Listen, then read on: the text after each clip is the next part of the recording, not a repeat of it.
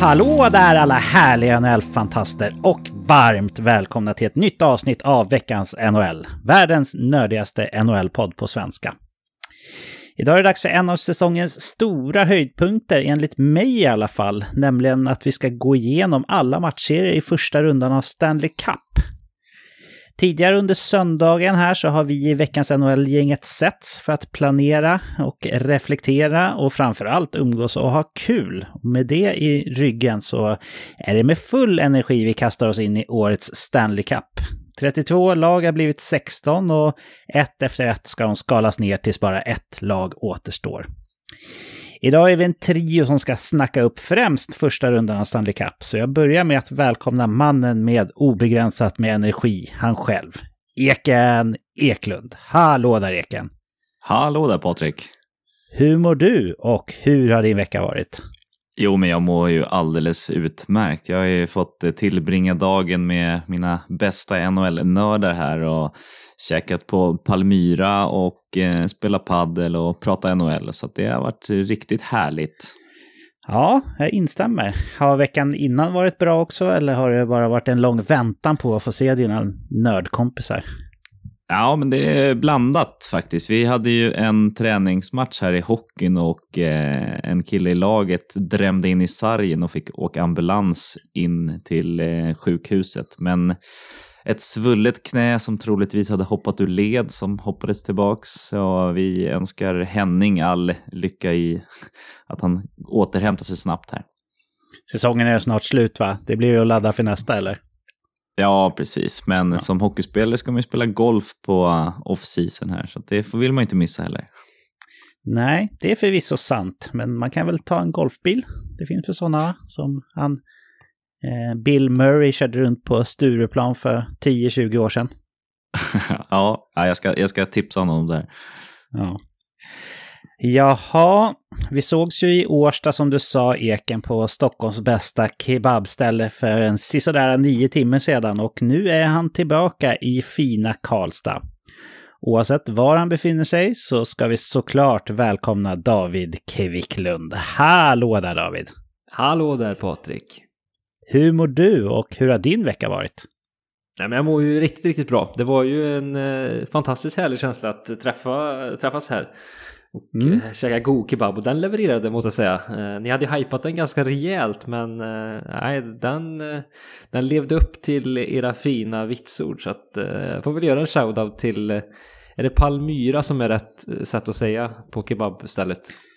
Ja, jag är väl inte betoning och uttal men ja, det var ju jättetrevligt att ses och gott så att nej, jättehärlig helg i Stockholm överlag så att jag är fulladdad av energi och batterier här.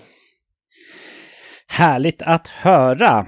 Men ja, det finns väl inte så många anledningar egentligen att dra ut på det här utan vi ska strax börja med alla matchserier. Men först öppnar vi upp med snabba puckar.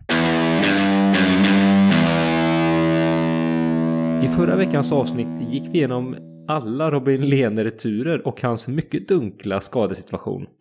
Spela eller opereras var det buden som kommuniceras om vartannat. Medan Vegas slutspelschanser rann ut i Nevada-ökensanden stod det dock klart att Lehner trots allt ska opereras omgående. Han kom därför inte till spel i säsongens sista matcher. Ett knä ska vara det som spökar för Lehner som får ta nya tag till nästa säsong, liksom hela Vegas. Endast 2 gånger tidigare under 2000-talet har någon lyckats med bedriften att göra 60 mål. 2008 gjorde Ovechkin 65 mål och 2012 gjorde Stamkos 60 mål. Och 2022 kan vi skriva in Auston Matthews 60 mål, som alltså blott 3:e spelare under 2000-talet att nå bedriften. Wow! Varje år delas President's Trophy ut till laget som samlar flest poäng i NHLs grundserie.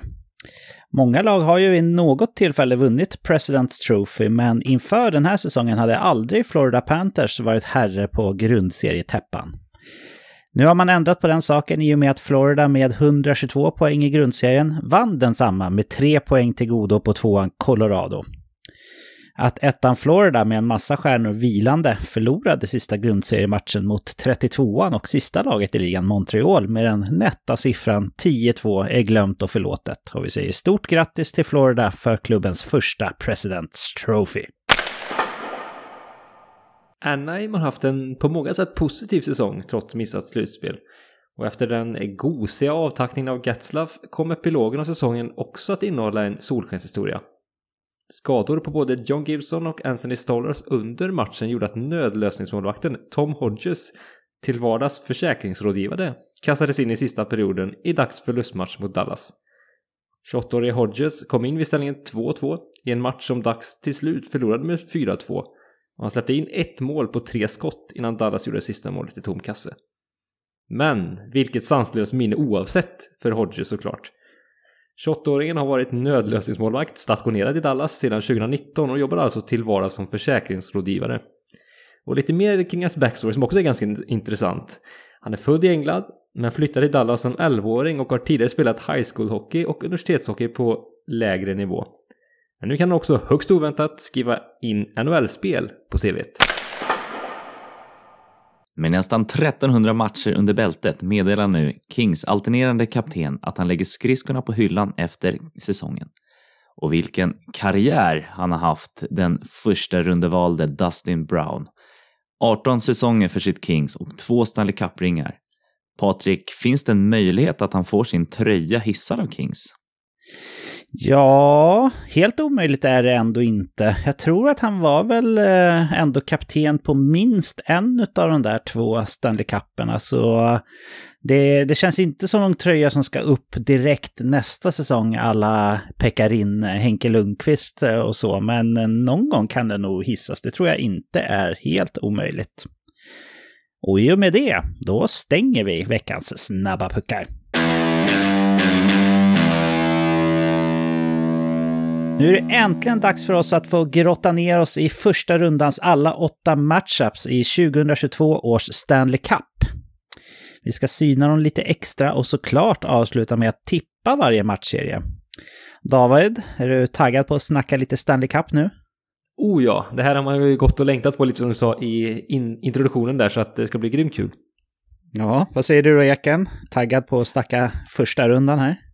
Ja, man brukar komma ihåg att första rundan är där det händer som mest och flest skrällar, så att det här är det göttigaste av det göttiga. Det göttigaste av det göttiga. Det kanske vi har en titel då, grabbar, vi får se. Eken, du som kommer det fina citatet, du kan få välja om vi ska börja med matchserierna i öst eller väst. Ja, men vi börjar med dem i väst tycker jag. Då börjar vi med dem i väst och då har vi då Colorado Avalanche mot Nashville Predators. De möttes 4 gånger under grundserien och faktiskt så slutade de mötena med 3 vinster för Nashvilles del och 1 för Colorados, varav Nashville har vunnit de sista 3 utav dem. Visserligen var 1 i overtime och 1 på straffar, men ja, en vinst är ändå en vinst.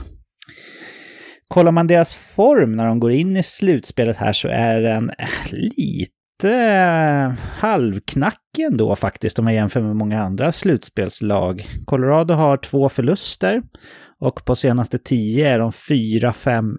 Alltså 4 vinster, 5 förluster och 1 övertidsförlust.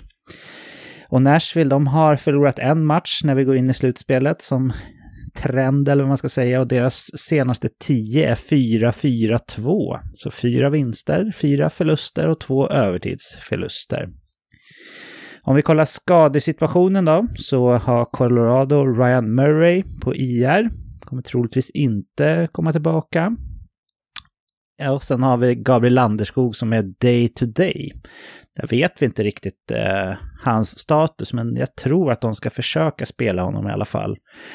Och sen då, kanske elefanten i rummet då, men Juuse Saros har ju också missat de sista matcherna i grundserien här med Nashville och står listad som day to day, men lär väl spela om han inte har väldigt, väldigt ont, tänker jag. Det vi ska göra här med alla matcher är att vi ska gå igenom målvaktssida, backsida, forwardsida och delge vilka vi tycker har bäst sådan. Och sen också vilket lag som har X-faktorn eller vilket lag som passar bäst i slutspelet kanske man kan kalla det för. Och till slut tippning.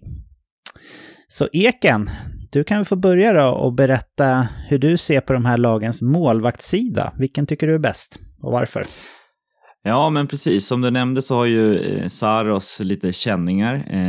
Vi har en backup på Rittich som känns... Ja, om Saros inte spelar så behöver vi inte ens prata om vilken målvaktssida som är bäst här. Men Saros har ju varit väldigt bra under säsongen och för att han ska lyckas i den här serien så behöver han spela på en väldigt toppnivå för att det ska gå hem. För Colorado känns som att de har en storlek större helt enkelt. Men Kemper och Fransos har ju visat att de kan leverera. Deras största frågetecken är egentligen hälsan. Och än så länge så är de friska. Så att jag har faktiskt Colorados målvaktspar som favorit här. Just för att de har en så bra tandem och båda två kan steppa upp. Mm. Om Saros hade varit hel, hade du sett på det likadant då eller? Ja, jag hade nog ändå haft Colorados målvakter före. Men det hade varit väldigt mycket mer jämnt. Mm. Eller jämnare, som man också kan säga. David, vilken målvaktssida tycker du? Håller du med om att Colorado är snäppet vassare här, eller?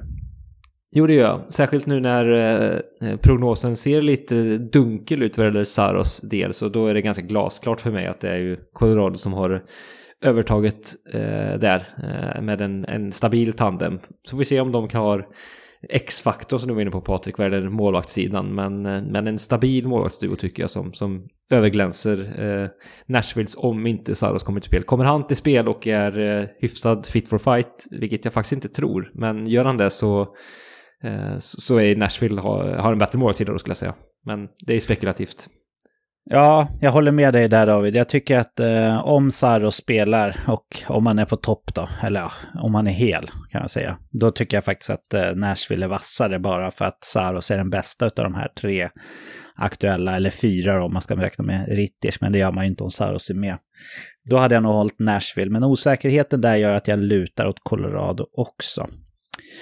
Backsidan då David, vilken tycker du ser starkast ut här och varför? Ja, alltså det ska bli, om man börjar med backsidan, det ska bli en jäkla duell, liksom match i matchen mellan Roman Josi och Cale Makar såklart. Den ser man ju grymt mycket fram emot. Det är väl, ja men det måste vi säga att det är kanske ligan 2 bästa backar. Så att se dem gå upp i en duell, det är ju kittlar ju enormt om vi börjar där. Men sen om man tittar på backsidan utöver de 2 pjäserna så tycker jag att Colorado har den bredare och bättre backbesättningen. Devon Toews har ju haft en jättefin säsong och jag tycker att man har breddat backsidan med Josh Manson-värvningen också bra. Så att nej, man har en Sam Girard, man har en väldigt, väldigt bra backsida i Colorado som vi ser namn för namn, om man också går ner i andra och tredje backpar överglänser tycker jag då Nashvilles, även om Mattias Ekholm jätteduktig back och det finns några till, men där tycker jag att bredden tillsammans då med toppen är bättre i Colorado. Ja, jag håller med dig där David. Det är ju nästan så att Devon Toews är liksom Norris material, även han, så bra som han har varit sen han kom till Colorado, så jag håller nog med dig där. Vad säger du Eken, håller du med i det David säger? Ja, verkligen. Och jag tycker vi måste kasta lite kärlek här på Devon Toews. Alltså vilken otroligt underskattad back han är. Alltså både defensivt och offensivt. Inte alls en household back som gör sig ett namn likt Makar och Josie eller någonting. Men han har ju verkligen visat att han är en offensiv kraft att räkna med. Defensivt visste vi att han hade det i sig. Liksom, men hans offensiv som han gör den här säsongen är helt makalös. Mm. Ja, det skulle vara så jäkla kul att se honom en hel säsong. Han har ju haft lite skadebekymmer här de senaste säsongerna. För det känns verkligen som att han skulle kunna, om inte vinna Norris Trophy, åtminstone ställa till det lite för Cale Makar någon gång i framtiden här. Om man tänker på McDavid-Draisaitl-dilemmat där, att man kanske snor lite röster från varandra. Men ja, vi verkar unisont överens om att Colorado har en starkare backsida här. Eken, om vi hoppar över på forwards då, vilka tycker du är starkast där och varför? Nej, men man måste säga Colorado här med sin spets. Alltså de har en första kedja som har spelat ihop ganska många år nu och hittat varandra riktigt bra.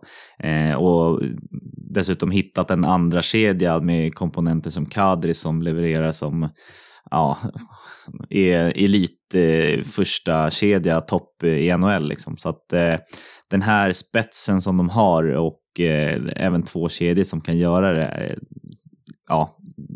det jag tycker det talar för sig själv. Men sen så finns det ändå intressanta pusselbitar i Nashville som jag tycker att man inte får bortse ifrån. Forsberg har haft en riktigt fin säsong. Duchene har haft en liten bounceback och studsat tillbaks. Men även namn som Janot och Tolvanen lite längre ner i hierarkin kan faktiskt göra det och behöver prestera för att de ska ha en chans här. Men Colorado tycker jag är klart bäst. Mm. Instämmer du där, David? Ja, det gör jag tveklöst. Alltså, inget ont om Nashvilles forwardsuppsättning, men Colorado är ju snäppet vassare. Så får vi se då om Landeskog är tillbaka. Det är ju ändå det ska bli spännande att se om han är tillbaka, för då, han förstärker ju den forwardsidan också ganska stort, skulle jag säga. Så att det är ju skillnad för Colorado med hans ledaregenskaper också där också. Men oavsett om han är med eller inte så tycker jag att Colorado har den bättre forwardsuppsättningen av de två. Duchene får man väl ge, alltså han gör ju ändå 43 mål till slut den här säsongen. Det är ju grymt starka papper och som Eken är inne på, Filip Forsberg också över 40 mål. Så finns det komponenter där och intressanta spelartyper, men nej, Colorado överglänser. Mm. Ja, jag instämmer i det ni säger. Det är ju inget snack här om att Colorado har den starkaste forwardsidan av de här. Du nämnde Tanner Janot där, en snabbis Eken. Det är ändå en spelare som jag är väldigt nyfiken på att se i ett slutspel. För han känns lite som en slutspelsspelare, tycker jag. Rivig, verkar gilla när det är tätt och det gör lite ont sådär. Typ som en Matthew Tkachuk light på något sätt. Håller du med om det? Ja, men verkligen. Och jag tycker att han har tagit kliv under säsongen också, visat att han kan bidra offensivt. Så att det ska bli väldigt spännande. Sen är det lite oturligt att sätta på just Colorado i första rundan. Jag tror att de hade kunnat gynnas av att ta i stort sett vilket annat motstånd som helst. Ja, det tror jag också. Men de får skylla sig själva efter genomklappningen som de gjorde mot Arizona jag tror faktiskt det var, om man räknar bort den här söndagskvällens oviktiga match mellan Winnipeg och Seattle, så tror jag att den mellan Nashville och Arizona var grundseriens sista match typ. Där man tappade 4-0 till 4-5 förlust. Vilket ju gjorde att man fick möta Colorado istället för Calgary. Det var ju en genomklappning som inte riktigt båda gott, tycker jag. Framförallt eftersom att man får möta en av de största favoriterna här. Jag säger inte att Calgary är en lätt match såklart, men jag hade nog hellre mött Calgary än Colorado i alla fall. Sen den sista här lite magkänslepunkten då, David. Vilket lag av de här tror du är bäst byggt för slutspel och varför? Finns det någon liksom X-faktor sådär?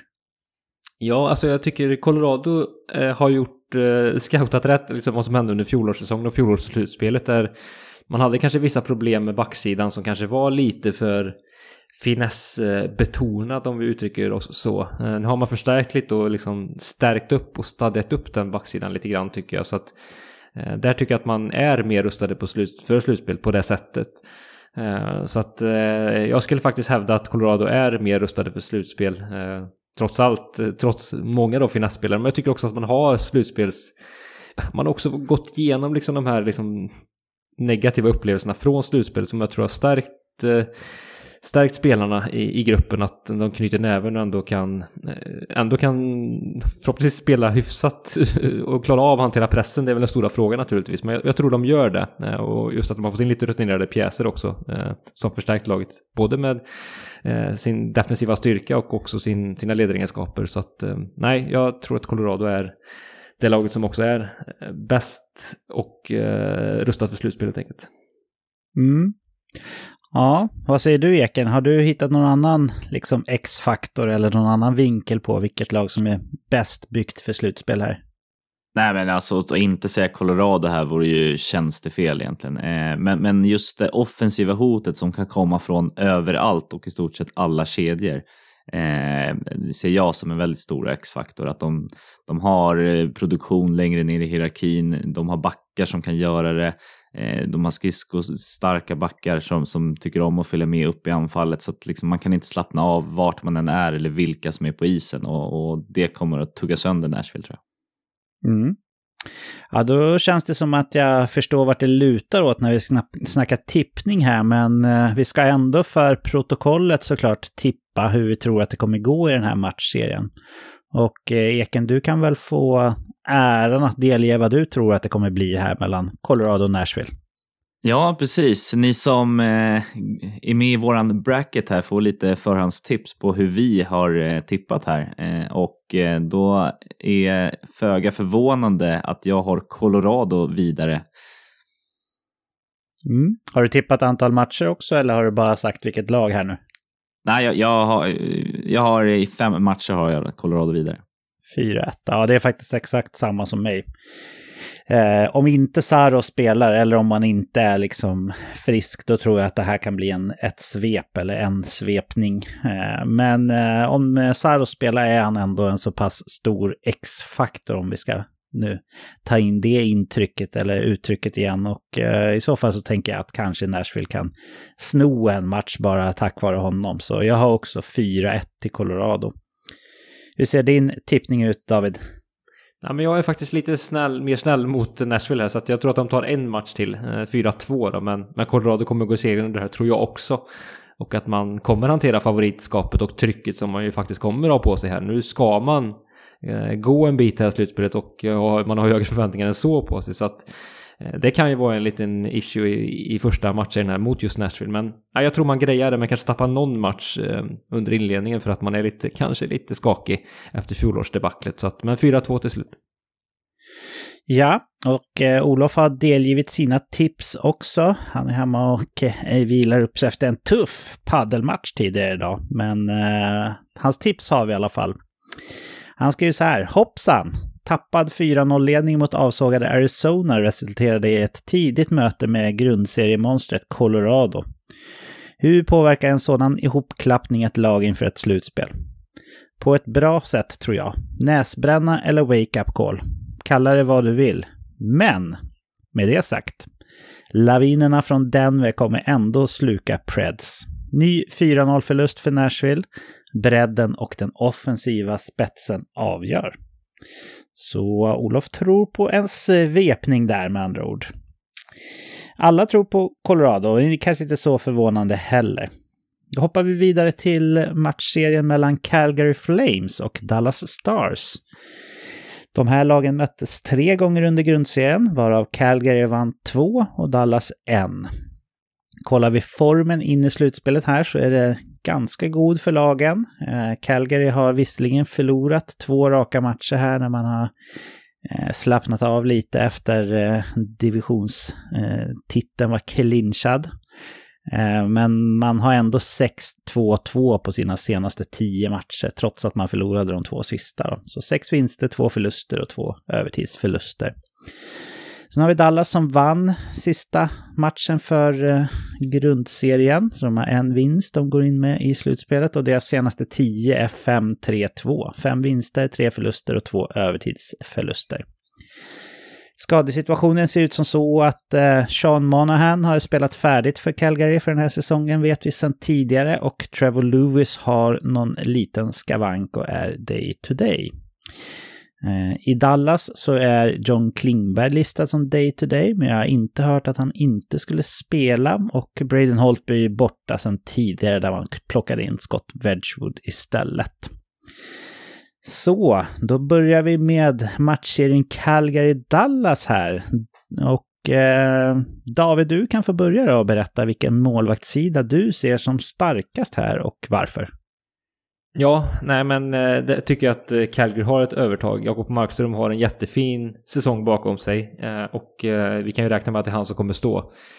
Och jag tror han kommer göra det med bravur. Sen Dallas, Jake Ottinger kommer väl vara den som startar. Wedgwood nämnde det i förbifarten. Han har ju gjort det bra också som en liten pålitlig backup sen han kom in i laget från Arizona. Men Nej, jag tycker att Calgary har en USP här i Markström som ju har varit riktigt, riktigt bra den här säsongen. Och han känns också som en matchvinnare som också tänder till i de här viktiga slutmatcherna är som bäst faktiskt när det står som mest på spel. Så att jag tror han kommer leverera stort under den här matchen och i slutspelet överlag. Intressant. Vad säger du då, Eken? Håller du med David? Ja, men jag håller verkligen med. Och säsongen som han kommer in med, han har ju rekord nu i antal nollor för en säsong i klubbens historia nu dessutom. Och känns ju extremt het här. Och ja, han har ju fått en tung belastning. Det kanske är en fördel att han är inne i det, eller kanske en nackdel att han blir lite trött. Det återstår väl att se, men att han är solklar favorit i den här målvaktskampen finns inget annat snack om. Nej, och jag får väl stämma in i den kören också.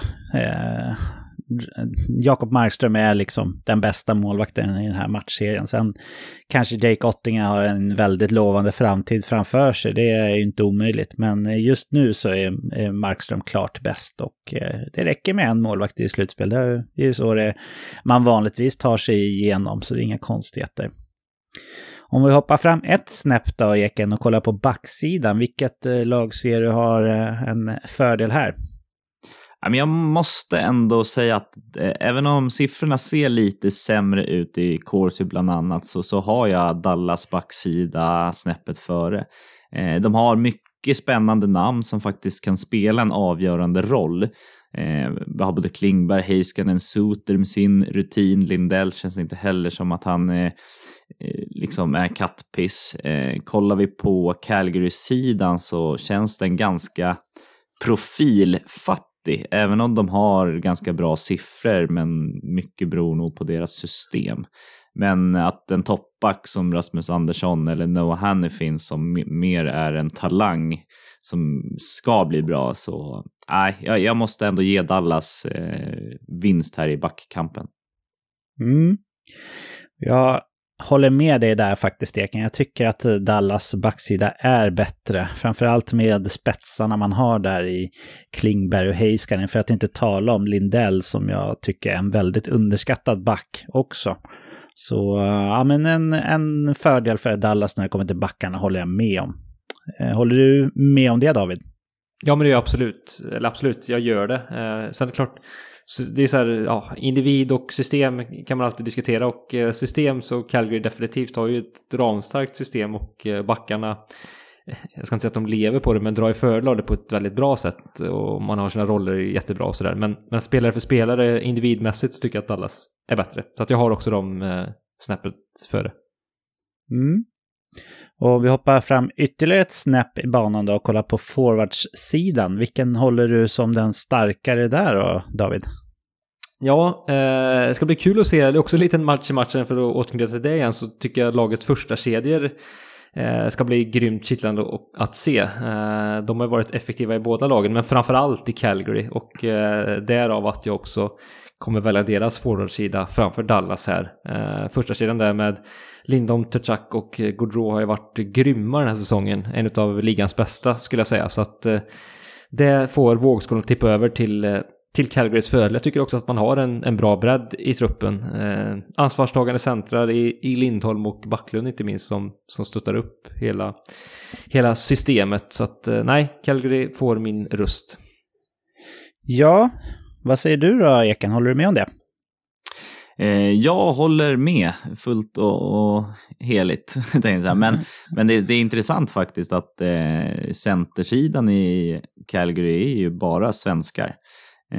Men du nämnde första kedjan här som intressant kamp. Jag vet ju att de här första kedjorna brukar kunna bli lite neutraliserade i ett slutspel, och har kikat lite längre ner i hierarkin och jämfört tredje kedjorna där Kiviranta, Faxa och Glendening möter Dubé, Järnkrok och Coleman. Och jag måste ändå ge Calgary att de har mycket bredare spets än vad Dallas har. Så jag har dem som ganska klara favoriter faktiskt.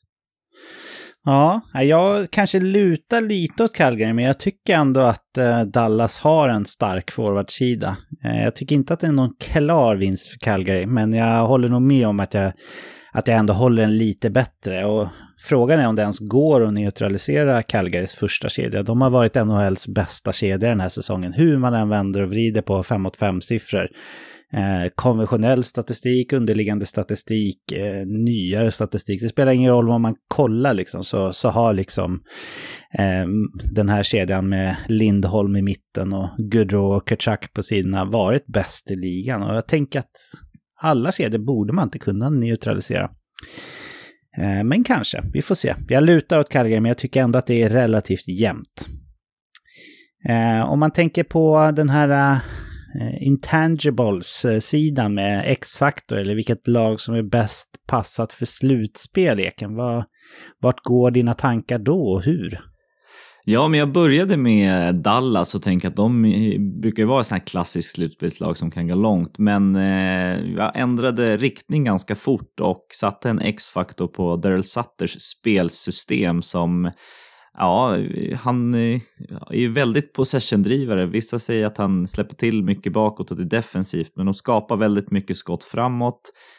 Och det här är ett spelsätt som har funkat i slutspel tidigare med Kings, så att det är min stora X-faktor, att hans spelsystem. Kunde man inte tro när Daryl Sutter tillträdde och vi alla var rätt kritiska till den rekryteringen, att vi skulle sitta och hylla honom på det här sättet. Men jag förstår vad du menar, Eken, helt klart. Vad säger du på den här punkten då, David?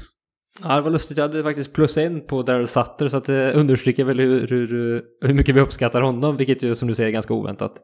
Men utöver det så visst, Dallas kan väl ha en X-faktor i liksom sin slutspelsrutin. Man har ju faktiskt gått långt i slutspel för inte så många år sedan, och man har många rutinerade pjäser, så det skulle kunna vara en X-faktor för dem, deras rutin som sagt. Medan då vi har ju flera spelare i Calgary som har faktiskt blivit starkt ifrågasatta för att man inte har levererat i slutspel, så att det är verkligen upp till bevis för en sån som Johnny Gaudreau, som ju har fått ganska mycket kritik i tidigare slutspelssammanhang. Så att det skulle kunna vara en X-faktor för Dallas att man har just den här slutspelsrutinen och den här gritten i sitt spel som man kanske har i högre utsträckning än vad jag upplever att Calgary har, trots så att Daryl Sutter står på tränarbänken. Jag får nog ändå säga att jag tycker att X-faktorn lutar över lite till Dallas i den här matchserien ändå. Med tanke på vad de har gjort i slutspel tidigare, de flesta av de här spelarna var ju ändå med när man gick till final, corona-slutspelet där. Sen så håller jag med om att jag hade ju hellre haft Daryl Sutters spelsystem i det här läget, men jag tycker att om man kollar spelare för spelare så är ju Dallas lite bättre byggt för ett slutspel på pappret i alla fall. De senaste slutspelen som Calgary har varit i så har ju de stora stjärnorna varit rätt bleka, som ni har varit inne på. Det har ju varit Sam Bennett som, det ska man komma ihåg, under sin tid i Calgary var väldigt anonym under grundserien. Men han har ju ändå varit deras vassaste spelare de senaste slutspelen sådär. Och han är ju i Florida nu som vi vet. Så men jag lutar nog ändå när det kommer till just X-faktorn då, eller vilket lag som passar bäst för slutspel, så lutar jag ändå faktiskt lite åt Dallas här. Om vi hoppar in på tippningen då, Eken, vad säger du där? Vad tror du att den här matchserien kommer landa någonstans? Jag tror att Calgary tar det ganska fort, även om jag tror att alla matcher kommer bli riktigt jämna bataljer, så känns det som att Calgary kan snå åt sig sista minuten på många matcher. Så jag har satt 4-1 till Calgary. Okej. David, vad säger du? Nej, men jag och Eken är överens här. Fast jag har 4-2 till Calgary, så att tror också mycket på Calgary i det här slutspelet också, kan jag avslöja. Så att jag tror att de grejar det här. Dallas har haft lite för mycket upp och ner under säsongen. Det känns inte som att det är en total harmoni heller. Så att nej, Calgary är ju tvärtom, så att de vinner det här. Det brukar alltid bli några överraskningar, framförallt i första rundan av slutspelet, och jag ska säga så att jag var väldigt, väldigt sugen på att sätta Dallas som en av de överraskningarna när jag tippade. Men jag har ändå lämnat in min bracket redan som vi tävlar i, som ni såklart kan anmäla er på också om ni vill. Den som vinner våran bracket kommer få välja ett fint pris. Men jag måste ju hedra min egen bracket, och där hade jag faktiskt Calgary vidare från den här matchserien då. Även fast jag känner mig lite feg där, för jag är lite högre på Dallas än vad ni är. Det hör jag själv. Jag har åtminstone satt att det går till 7 matcher och att Calgary vinner match 7. Då. Så 4-3 i matcher till Calgary har jag tippat. Olof också. Och han har skrivit så här då. Kul matchserie där favoritskapet ligger på Flames. Hur hanterar de det? Bra tror jag. Den kaxiga ungtuppen Den kaxiga ungtuppen klår Dallas tack vare en sjujäkla god. Trygghet i spelet och stabilt försvarsspel. Dallas måste lyckas i offensiven för att kunna nedmontera Calgary. Flames måste ha tålamod att nyckelspelare levererar offensivt. Och sen tippar han då 4-2 i matcher till Calgary. Så alla 4 tror på Calgary här också. Även fast jag själv kände mig lite som en fegis som inte vågade chansa på Dallas här. Det brukar ju som sagt bli lite överraskningar och jag tror att den här serien skulle kunna vara en sån. Tredje matchappen i väst är den mellan divisionsrivalerna, kanske vi kan kalla dem, Minnesota Wild och St. Louis Blues. De här möttes 3 gånger under grundserien och det blev faktiskt så att St. Louis vann alla 3 mötena. Kollar vi formen in i slutspelet här så är det 2 väldigt formstarka lag. Kanske 2 av de mest formstarka lagen överhuvudtaget som går in i slutspel här. Minnesota har visserligen bara en vinststreak på 2 matcher. Men kollar man deras senaste 10 så är de 8-1-1. Alltså 8 vinster, 1 förlust och 1 övertidsförlust. St. Louis har tagit det lite lugnt här på avslutningen av säsongen och går in i slutspelet med 2 förluster. Men det är också de enda 2 man har under de senaste 10 matcherna. Eller ja, man har 3 kan man säga. För de senaste 10 har de 7-2-1. 7 vinster, 2 förluster och 1 övertidsförlust. Så väldigt, väldigt formstarka lag. Skadesituationen. Då ser det ut som så att Mats Zuccarello-Åsen är listad som day to day och jag känner inte till om han är redo för match 1 eller inte. Och i St. Louis så har vi Marco Scandella som också är listad day to day och Braden Shen lika så. Scott Perunovic har jag för mig kommer vara borta hela slutspelet men han kommer nog inte spela nu i början åtminstone om det kan vara någon faktor. Så lite oklar skadesituation på vissa spelare där. Om vi hoppar in då på olika lagdelarna i eken så kan du få börja med vilken målvaktssida du ser som starkast i den här matchserien och varför. Ja, i de vi har pratat om innan har det ju i vissa fall funnits en ganska tydlig etta.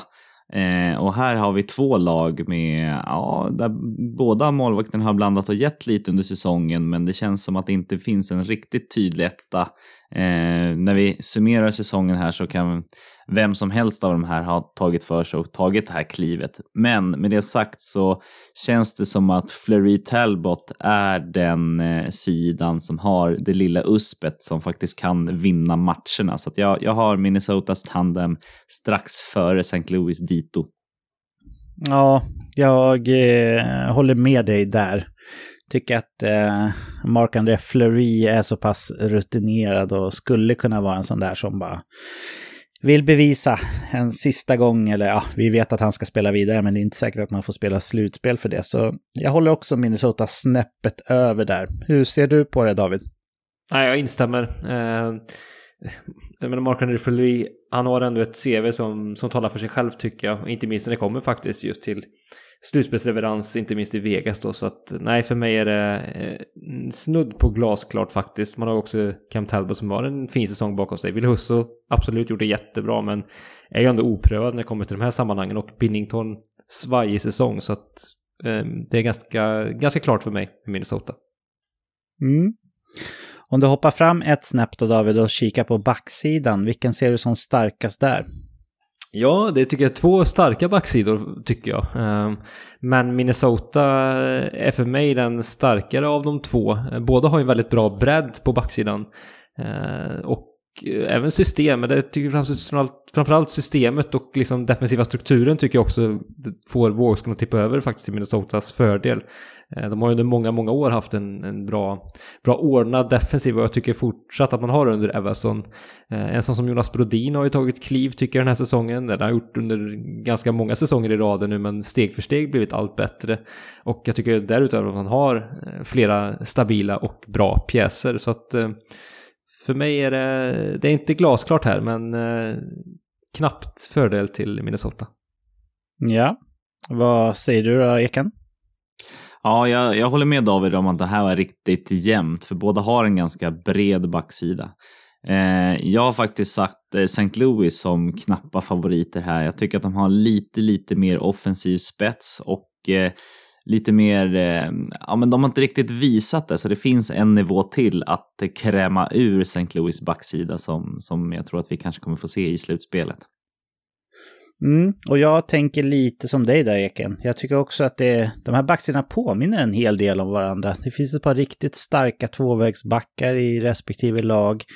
Det finns ingen tokgiven sån här offensiv spjutspets i något av lagen. Torrey Krug hade ju den delen av spelet i sig i Boston. Han gjorde väldigt mycket poäng, men han har inte riktigt kommit upp i den nivån sedan flytten till St. Louis. Så jag tycker att backsidorna påminner om varandra lite grann, men jag tycker Colton Parayko, bara han i sig gör att det lutar över lite grann till St. Louis, men jag tycker att det är väldigt jämnt, och Jonas Brodin är också grymt bra i defensiven. Kanske bäst i hela ligan, så det är jämnt här, men jag håller St. Louis också snäppet före. Eken, om vi kikar på forwards då, hur tänker du där? Ja, men jag tycker också att de är lite likt byggda. Att de har en ganska bred forwardsuppsättning som kan leverera lite var som helst. Sen så kollar vi på spetsen, så gick Kaprizov den spetsigaste spetsen som finns här. Men jag kan ändå inte blunda för den formen som St. Louis forwardsuppsättning kommer in med här. Det är fantastisk bredd och offensiv produktion, och topp 3-kedjorna känns som att det här kan få vilket lag som helst på fall egentligen. Ja, jag är väldigt, väldigt imponerad över det som St. Louis forwards har gjort den här säsongen, och bara det faktumet att St. Louis faktiskt har riktiga centrar i laget. Alltså, det har ju såklart Minnesota också, men jag tycker att St. Louis har bättre centrar än Minnesota. Gör att jag tycker att den här punkten får ändå gå till St. Louis. Robert Thomas är väl en av ligans formstarkaste spelare liksom, så men vågskålen tippar över ganska tydligt ändå till St. Louis när vi pratar forwards för mig. Hur ser du på det, David? Jag instämmer. Båda har en bra bredd. Zuccarello är ju ett jättebakslag om inte han kan spela. Det får vi se, det kanske han gör, men det vore inte bra för Minnesota, för han har varit grym den här säsongen. Man står inte och faller med honom, men det är ett tapp, absolut. Nej, jag instämmer. St. Louis har ju haft väldigt fin utväxling på många spelare i truppen den här säsongen, så som verkligen gjort skillnad för bredden, och man har ju levererat stort och gjort otroligt mycket mål, så att det tror jag man kan fortsätta i alla fall möjligt att göra. Leverera på samma sätt i slutspel. Så att jag har också St. Louis bättre på forwardsuppsättningen. Och David, om vi tittar på den här osynliga faktorn, eller vad man ska säga. Vilket lag som passar bäst för slutspel, eller om det finns någon X-faktor som tippar över åt det ena eller andra hållet. Hur ser du på det där? Ja, jag tycker att Minnesota är faktiskt bättre byggt för slutspel sett hur de spelar. Jag tycker att man har, lite som jag var inne på tidigare, en bättre defensiv struktur. Jag tycker att lite mycket svängdörrar faktiskt på, kanske då man kan säga, hävda på St. Louis den här säsongen. Spelat en väldigt fartfylld och lite oväntat kanske gjort väldigt mycket mål, men släppt in ganska mycket också. Så att där tycker jag att den defensiva strukturen kanske talar för Minnesotas fördel. Faktiskt. Så att sen är X-faktor utöver det som också faktiskt kan vara Minnesota, som en spelare som jag kommer in med grym form, är ju Kevin Fiala. Du var nämnde Robert Thomas, och är ju också tillsammans kanske med Kevin Fiala en av ligans allra hetaste spelare här de sista månaderna. Så att han ser också som en X-faktor som kan bryta mönstret lite, också kan liksom flyga under radarn, gå under radarn bakom Kaprizov, så han är som en individuell X-faktor för Minnesota. Mm. Ja, du har rätt. Det är spännande match i matchen här mellan två av ligans absolut formstarkaste lag och två av de absolut formstarkaste spelarna då, i Robert Thomas och Kevin Fiala. Så jag håller med. Intressant, helt klart. Hur ser du på den här punkten, Eken? Ja, men jag måste ändå säga att jag tycker att St. Louis känns byggt för slutspel. Även om de har bytt ut en del av gritten till finess, så känns det som det. Dessutom så har de i NHL-statistiken special teams bäst i hela NHL i powerplay. Så jag ser ändå att St. Louis tar den här kampen om X-faktorn. Mm. Ja, då säger jag väl Minnesota där, och bara för att man har i min bok den överlägset bästa spelaren i alla fall i den här matchserien. Kaprizov han är verkligen helt otroligt bra, och jag rankar honom väldigt högt i hela ligan faktiskt, om jag ska göra en lista över de bästa spelarna i ligan. Så jag sätter honom som X-faktorn som gör att det tippar över lite grann vågskålen till Minnesota. Och kanske Färjestads hjärtat vill nämna Jonas Brodin också, som känns som att han är som vassast skulle kunna neutralisera vilken motståndare som helst.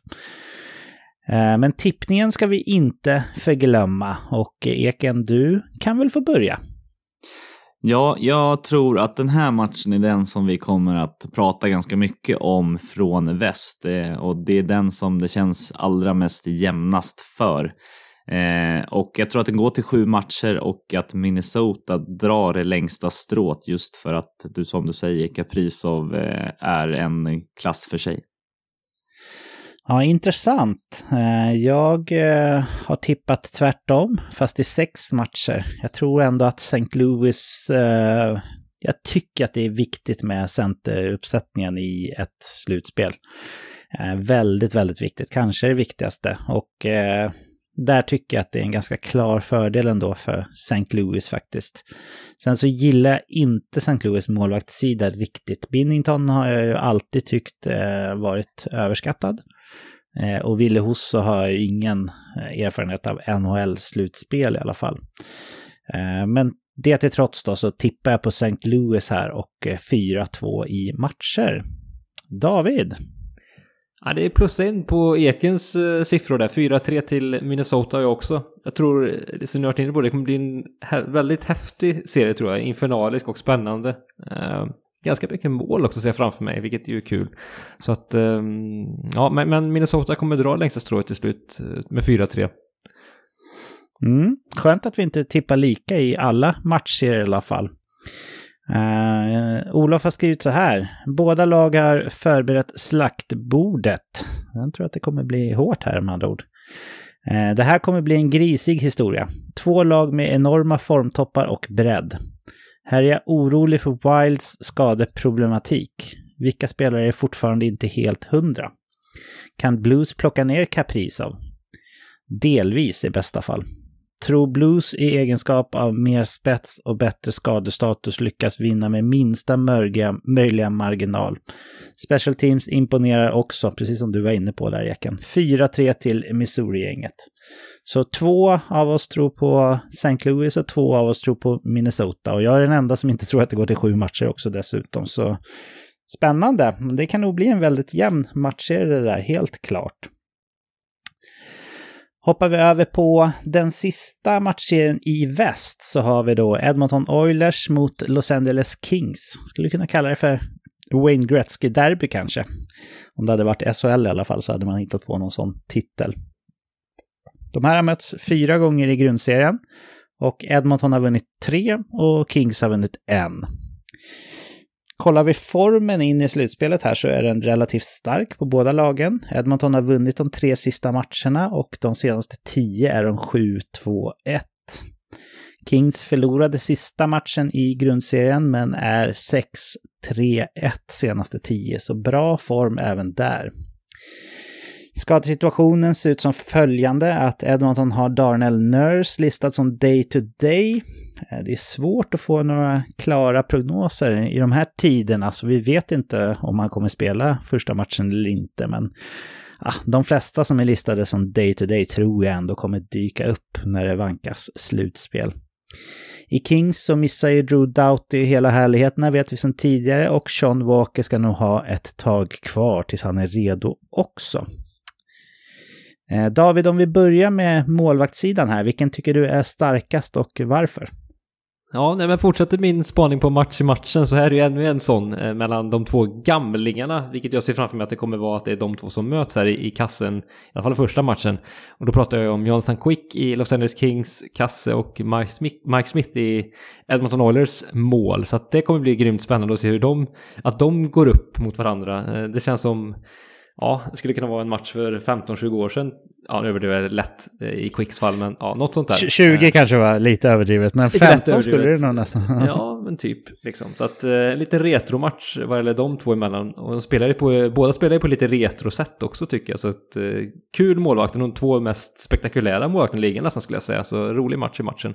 Men om vi ska liksom bedöma dem också så tycker jag att faktiskt att det drar Jonathan Quick och hans tandemkollega Cal Peterson det vinnande kortet här. Sett också till som duo tycker jag att de är bättre än Mikko Koskinen då som backar upp Mike Smith. Mike Smith har varit riktigt bra här på slutet efter han kom tillbaka från sin eländiga skada under inledningen av säsongen som ju sinkade laget en hel del. Men nej, det tycker jag att Los Angeles duo känns bättre och vassare så att jag har dem lite bättre. Yes. Vad säger du, Eken? Jag håller med David här. Jag tycker att Kings-duon de har inte haft en jättebra säsong, inte jättedålig heller. Sen har ju de delat på det ganska mycket. Quickie brukar ju vara van med att stå merparten, men Peterson trodde man inför säsongen i alla fall att han skulle vara den givna ettan, men han har också svajat en del så att det är ännu oklart vem som är ettan här. Både Smith och Koskinen har ju, men Smith har varit skadad en del och Koskinen har också varit väldigt ifrågasatt och jag tror inte att de känner att de har riktigt förtroende av ledningen, vilket kan sänka dem en del. Så att jag har också Kings före. Ja, och jag håller med. Jag tycker att det här är solklar vinst för Kings. Jag tror också, precis som du David, att det är ganska självklart att det kommer bli Jonathan Quick som startar den här matchserien i alla fall. Jag tror att Quick har stått 7 av de senaste 8 för Kings eller någonting sånt. Så det är ganska tydligt vad de har haft för intentioner inför slutspelet här. Men jag tycker att målvaktssidan har vi pratat om många gånger i Edmonton. Och trots att Mike Smith har en väldigt fin form om man kollar på de senaste handfull matcher så det går inte att jämföra riktigt ändå. Det är för svagt i Edmonton. Jag tycker att när det gäller målvaktssidan så vinner ändå Kings ganska klart. Backsidan då, Eken, hur går dina tankar där? Ja, där åkte ju Kings på sin största stjärnback egentligen i Doughty som skadad och det är väl egentligen så man kan summera den här backsidan hela säsongen, just skador. De har haft ofantligt mycket skador på lite alla möjliga backar. Men den är spännande i alla fall och jag tror att om några år kan vi säga att den är livsfarlig till och med. Men än så länge är det bara se och lära för de här. Kollar vi på Edmontons som jag har som favoriter så tycker jag att de har fått till en spännande backsida med blandat offensivt, all-around-backar, rutin och lite nytt och ungt och spännande. Så att en väldig mix och väldigt spännande att se. Och jag tycker att, som jag säger, de har fått till en liten spännande backsida. Ja, jag instämmer där. Så som det ser ut nu så håller jag Edmontons backsida som klart starkast här. Om Doughty och Sean Walker hade varit med så hade det varit jämnt. Jag vet faktiskt inte hur jag skulle ha avgjort det då riktigt. Men som det ser ut nu så är jag helt med på ditt spår där, Eken. Vad säger du, David? Nej, jag tänker precis likadant. Liksom frånvaron av Doughty är ju också ett grymt bakslag för Kings. Så att glasklart skulle jag säga. Mm. Om du hoppar fram ett snäpp då och kikar på forwards, hur går tankarna då, David? Ja, men där går tankarna att svårt att liksom förbise den duo som ju Edmonton Oilers kan ha. Den lyxen att man har två av världens bästa spelare och det är också svårt kanske att förbise de två. Så att bara därigenom så tycker jag att man har den bästa forwardsuppsättningen bara i de två spelarna. Sen Kings har ändå fått till en hyfsad bredd. Man har en andra sida som varit riktigt bra den här säsongen och bra bredd. Jag menar en Kempe som gör över 30 mål den här säsongen, det såg inte jag komma. Kopitar bra. Så att man kan få leverans från lite olika håll, men spetsen i Edmonton gör att jag väljer deras forwarduppsättning som den bästa. Ja, intressant. Vad säger du då, Eken? Ja, men det är svårt att bortse Edmontons spets här. Men jag tycker att de har blivit lite smygbra på bredden på forwardsidan också här. Jag vet att vi har kritiserat den ganska många gånger tidigare, men nu har de en Ryan Nugent-Hopkins i tredje linan. De har fått in Yamamoto, Hyman, Fogele som ändå kan helt okej, en Brassard. Så jag tycker att de har fått lite så här smygbra bredd på forwardsidan, så att jag tycker inte att den är att förbise heller. Men McDavid och Draisaitl, det är klart att de tar de flesta minuterna.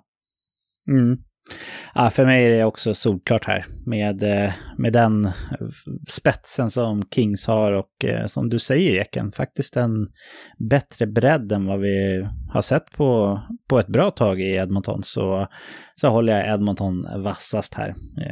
Kings har ju väldigt bra tvåvägscentra, men jag håller Edmonton som den bättre av dem.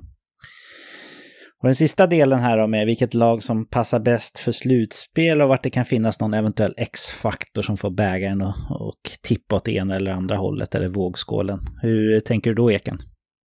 Ja, men det finns ju en riktigt tydlig X-faktor här och han stavas Connor McDavid.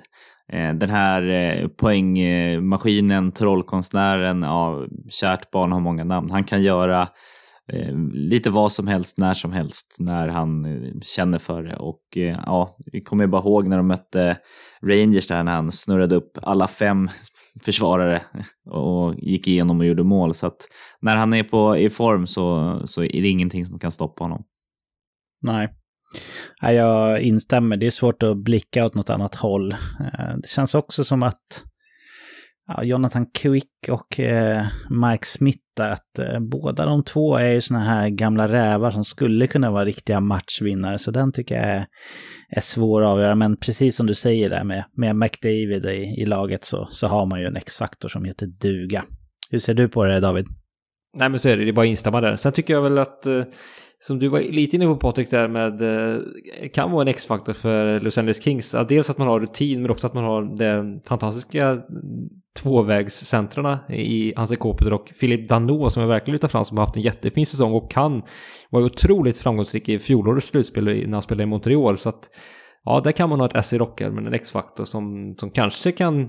Alltså han har ju en grymt svår uppgift att neutralisera då, om det nu blir han eller Kopitar.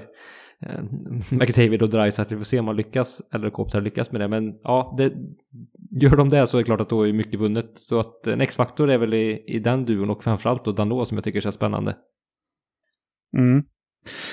Ja, jag hör vad du säger och håller definitivt med. Det är viktigt med de där tvåvägscentrarna i slutspel, helt klart.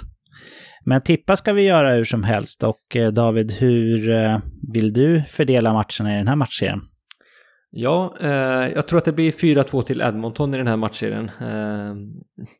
Spetsen kommer att avgöra, och lite ihåligt på backsidan som jag tror de kommer syna det med den grymma, den duon i McDavid och Draisaitl kommer syna det i Los Angeles Kings försvarsled, så att därför vinner man med 4-2. Ja, Eken, hur vill du tippa den här matchen? Ja, men jag och David, vi är synk idag. Jag har också 4-2 och med Kings ögon så tycker jag ändå att man ska vara hyfsat nöjd med det här, sett på vad man hade förväntningar inför säsongen. Ja, jag håller med. Jag tror inte att de kommer vara besvikna över sin säsong. Klart man känner sig besviken i ögonblicket när man blir utslagen från Stanley Cup. Det vore konstigt annars. Men om man kollar på ett helhetsperspektiv här, så tror jag hela organisationen är väldigt nöjda med att många av de här unga spelarna ändå får testa på ett slutspel redan nu. Det är nog strax före planerat i rebuild-cykeln om jag får gissa. Och jag har tippat precis som er till Edmonton, fast jag tror att det räcker med 5 matcher då för Oilers. Jag tror att det blir 4-1 till Edmonton således. Olof har ju såklart också tippat och han skriver så här: ännu en superintressant matchserie att analysera. 2 offensiva supercentrar mot 2 defensiva specialistcentrar. Ett lag med press på sig, ett lag utan press på sig. Ett lag som bygger och ett lag som går före. Kings måste neutralisera McDavid och Draisaitl. Lyckas man med det blir Oilers ett lätt byte. Kan Oilers tråka sönder Edmonton? Vem ska stå i Oilers? Många frågor. McDavid och company grejar biffen och Kings får plocka fram golfklubborna efter 6 matcher. Så han tror precis som er 2 killar på 4-2 till Oilers. Så alla 4 tror på Edmonton 9-6 matcher och jag i 5 matcher. Det var väst. Det var bara matchserien Minnesota-St. Louis som våra tippningar skilde sig. Är det förvånande att vi är så pass samstämmiga här, Eken, eller är det den matchserien som känns svårast att tippa, tycker du? Nej, jag tycker att den där matchen är den som är klart svårast att tippa, och just i väst så är det väl lite mer tydliga favoriter. Jag tror att det kan bli lite mer spretigt när vi vänder oss till östsidan här. Är du överraskad över att vi tippar så pass liknande ändå, David? Ja, men lite kanske. Men ja, vi har inte pratat ihop oss innan, ska vi säga, heller för protokollet. Så att, men lite överraskad kanske. Vi får se hur det ser ut på östsidan här. Det får vi. Och det finns väl ingen anledning att dra ut på det, utan vi börjar väl direkt med President's Trophy-vinnaren Florida Panthers som möter Washington Capitals.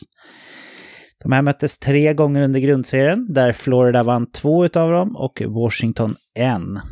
Kollar vi formen in mot slutspelet här så är det lite svajigt för ena laget åtminstone. Florida förlorade ju förvisso sista grundseriesmatchen med 10-2 mot Montreal, men då vilade man många av sina stjärnor. Och kollar man på de senaste 10 matcherna för Florida så ser det ändå bra ut med 7 vinster och 3 förluster. Ingen övertidsförlust. Washington å andra sidan, de har förlorat 4 matcher här när vi går in i slutspelet på rad. Och de har sina senaste 10, 4 vinster, 4 förluster och 2 övertidsförluster. Så lite frågetecken för formen där får man ju ändå ha när det kommer till Washington. Kollar vi på skadesituationen så står Radko Gudas som day-to-day i Florida, och sen vet vi inte hur status är med Aaron Ekblad. Han är fortfarande IR-listad, men rykten säger ju att han ska vara tillbaka till slutspelet här, och sådana här saker finns det inga tydliga besked om, utan när det kommer till skador i slutspelet då är det hysch-hysch som gäller. I Washington så vet vi att Carl Hagelin kommer att missa efter en eller kanske till och med 2 ögonoperationer här. Och sen så har vi då det stora orosmolnet för Washington med Alex Ovechkin som står listad som day-to-day. Så troligtvis kommer han nog försöka spela, tror jag. Men han har ju ändå fått avbryta en match här i slutet och missat tid med en överkroppsskada. Vi hoppar in direkt på målvaktssidan här, och Eken, vilken målvaktssida tilltalar dig mest utav Florida och Washington? Ja, om vi börjar med den jag inte har i Washington målvaktparet, så inför säsongen så trodde man att Samsonov äntligen skulle ta det här beryktade första platsen för den potentialen han besitter. Man har inte riktigt tagit den, och Vanecek är ju etta här. Och känns som en väldigt svajig etta. Visserligen så har vi Floridas Bobrovsky som, ja, han har väl inte visat det riktigt i år, men ändå har spelat en okej säsong, och Knight visade ju förra slutspelet att han är att räkna med. Men med de här magiska topparna som ändå finns i Bobrovsky och Knight så har jag dem som favoriter. Ja, här är det ändå för mig en ganska klar seger för Florida också. Bobrovsky har ju inte varit vässina bra den här säsongen, men han har ändå varit betydligt bättre än man var förra året. Och Han är ju lite sån här varannan säsongs målvakt också. Och Spencer Knight är en klart duglig, ung, lovande målvakt som kan hoppa in och göra det riktigt bra. Som har framtiden för sig också. Så jag lutar också ganska tydligt ändå mot Florida här. Jag tycker ingen av Washingtons målvakter har liksom visat att det är de som är den rätta att satsa på. Vanecek har väl varit en lite mindre dålig utav dem, men jag tycker ingen har en bra säsong av Samsonov och Vanecek.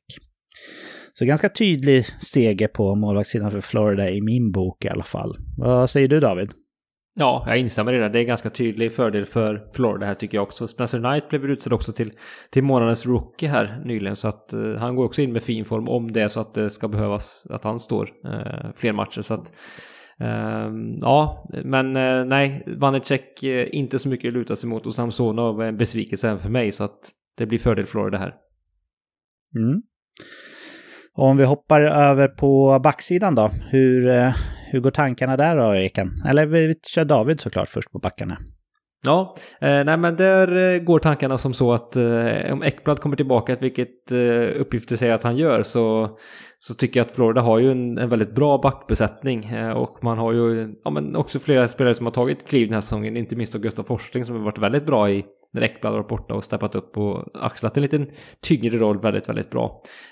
Och Mackenzie Weegar också senaste säsongerna har växt ut till en fullfjädrad elitback skulle jag säga. Så att nej, det ser det väldigt bra ut. Washington har det väl hyfsat gott ställt också på backsidan kan man väl hävda. Men nej, här för mig är det Florida som drar det längsta strået vad gäller backen också.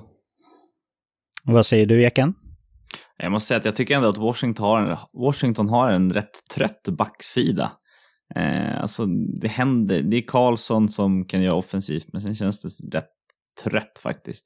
Kollar jag på Florida så tycker jag att det ser väldigt mycket spännande med både toppar och bredd här och som fyller väldigt mycket roller. Så att även om Ekblad går in som skadad så får jag nog ändå säga att jag har Floridas backsida som favoriter här. Ja, jag instämmer i det. Jag tycker nog som sagt, precis som du, att även om nu Ekblad skulle eventuellt mot förmodan missa den här, så tycker jag ändå Floridas backsida är en bättre. Man har ju dessutom förstärkt här under säsongen med Ben Chirou och Brandon Montour och ja, den ser riktigt, riktigt stark ut den här backsidan. Jag tycker bara det är Colorado och eventuellt Tampa Bay som kan mäta sig med den här backsidan på pappret faktiskt. Så för mig är det solklar seger för Florida även på backsidan här. Sen går vi över på forwardsidan då. Jag minns ju, Eken, under våran sommarspecial här att du trodde att det skulle bli en hel del 50-målsskyttar i Florida. Det blev det ju inte, men du hade ju helt rätt i att de skulle göra mycket mål. De har väl till och med slagit målrekord här för åtminstone lönetagseran vill jag minnas, och jag gissar vad du ska svara här, men jag kommer ändå ställa frågan för protokollet. Vilken forwardsida ser du som den starkaste här av Florida och Washington? Nej, men precis, du är helt inne på rätt spår, och inför säsongen hade jag Floridas forwards väldigt, väldigt högt, och de har inte gjort den besviken. Snarare att de har breddat ut produktionen lite mer i bottensexan också faktiskt. Så att det känns som att de här kan hota lite var som helst och när som helst. Även om de inte är prövade i ett slutspel när det är ett helt annat typ av spel, så jag måste ändå säga att jag tror att de kommer att hitta sätt att lösa upp motståndarnas försvarsspel. Så att jag ser ändå Florida här som väldigt klara favoriter, även om de har en Ovechkin i topp i Washington. Ja, om man nu är det efter skadan, det vet vi ju inte riktigt. Jag har ju sagt att jag tyckte både målvaktssidan och framförallt backsidan var överlägsen seger för Florida, och jag får fortsätta på det spåret även när det kommer till forwards här. Jag tycker att det är stor klassskillnad på forwardsuppsättningen i Florida gentemot Washington.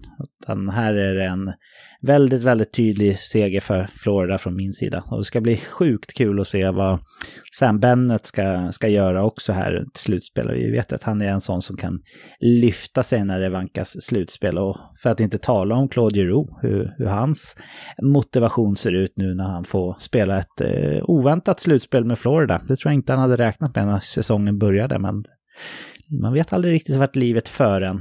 Vad säger du då, David? Nej, jag instämmer i allt ni har sagt faktiskt. Det är ju, Florida är klasser bättre på forwardsidan och jag menar, så som de har levererat varje kedja och egentligen oavsett vem de har ställt på isen så har det ju blivit mål om vi överdriver lite grann. Så att nej, forwardsuppsättningen är en solklar seger till Florida och det understryks ju också av den segern på forwardsidan och Ovechkins kanske då eventuella frånvaro, i alla fall att han inte är helt fit for fight. Det drar ju ner betyget också vad gäller Washingtons forwardsuppsättning. Ja, om vi kikar på vilket lag vi tycker är bäst byggt för slutspel här och vart X-faktorn finns någonstans, hur tänker du då, David? Ja, men det är väl klart, Washington har ju rutinen, man har lugnet, vilket ju kanske då Florida saknar. Florida har ju man kanske går på ånger lite mer, man kör ju verkligen så att säga och har ett väldigt offensivt inriktat spel. Ja, sen är frågan hur det är liksom, man brukar säga att det är liksom bra försvarsspel som man vinner mästerskap med, nu fritt översatt från det engelska uttrycket.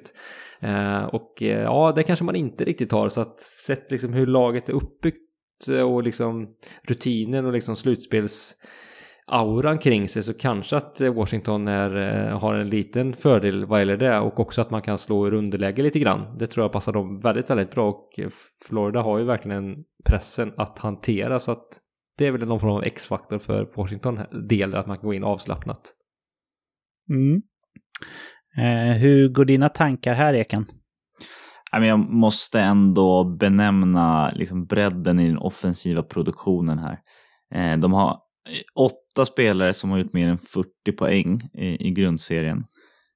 Och det är bara för Florida då. Och då räknar jag inte med Giroux som har gjort 23 poäng på 18 matcher.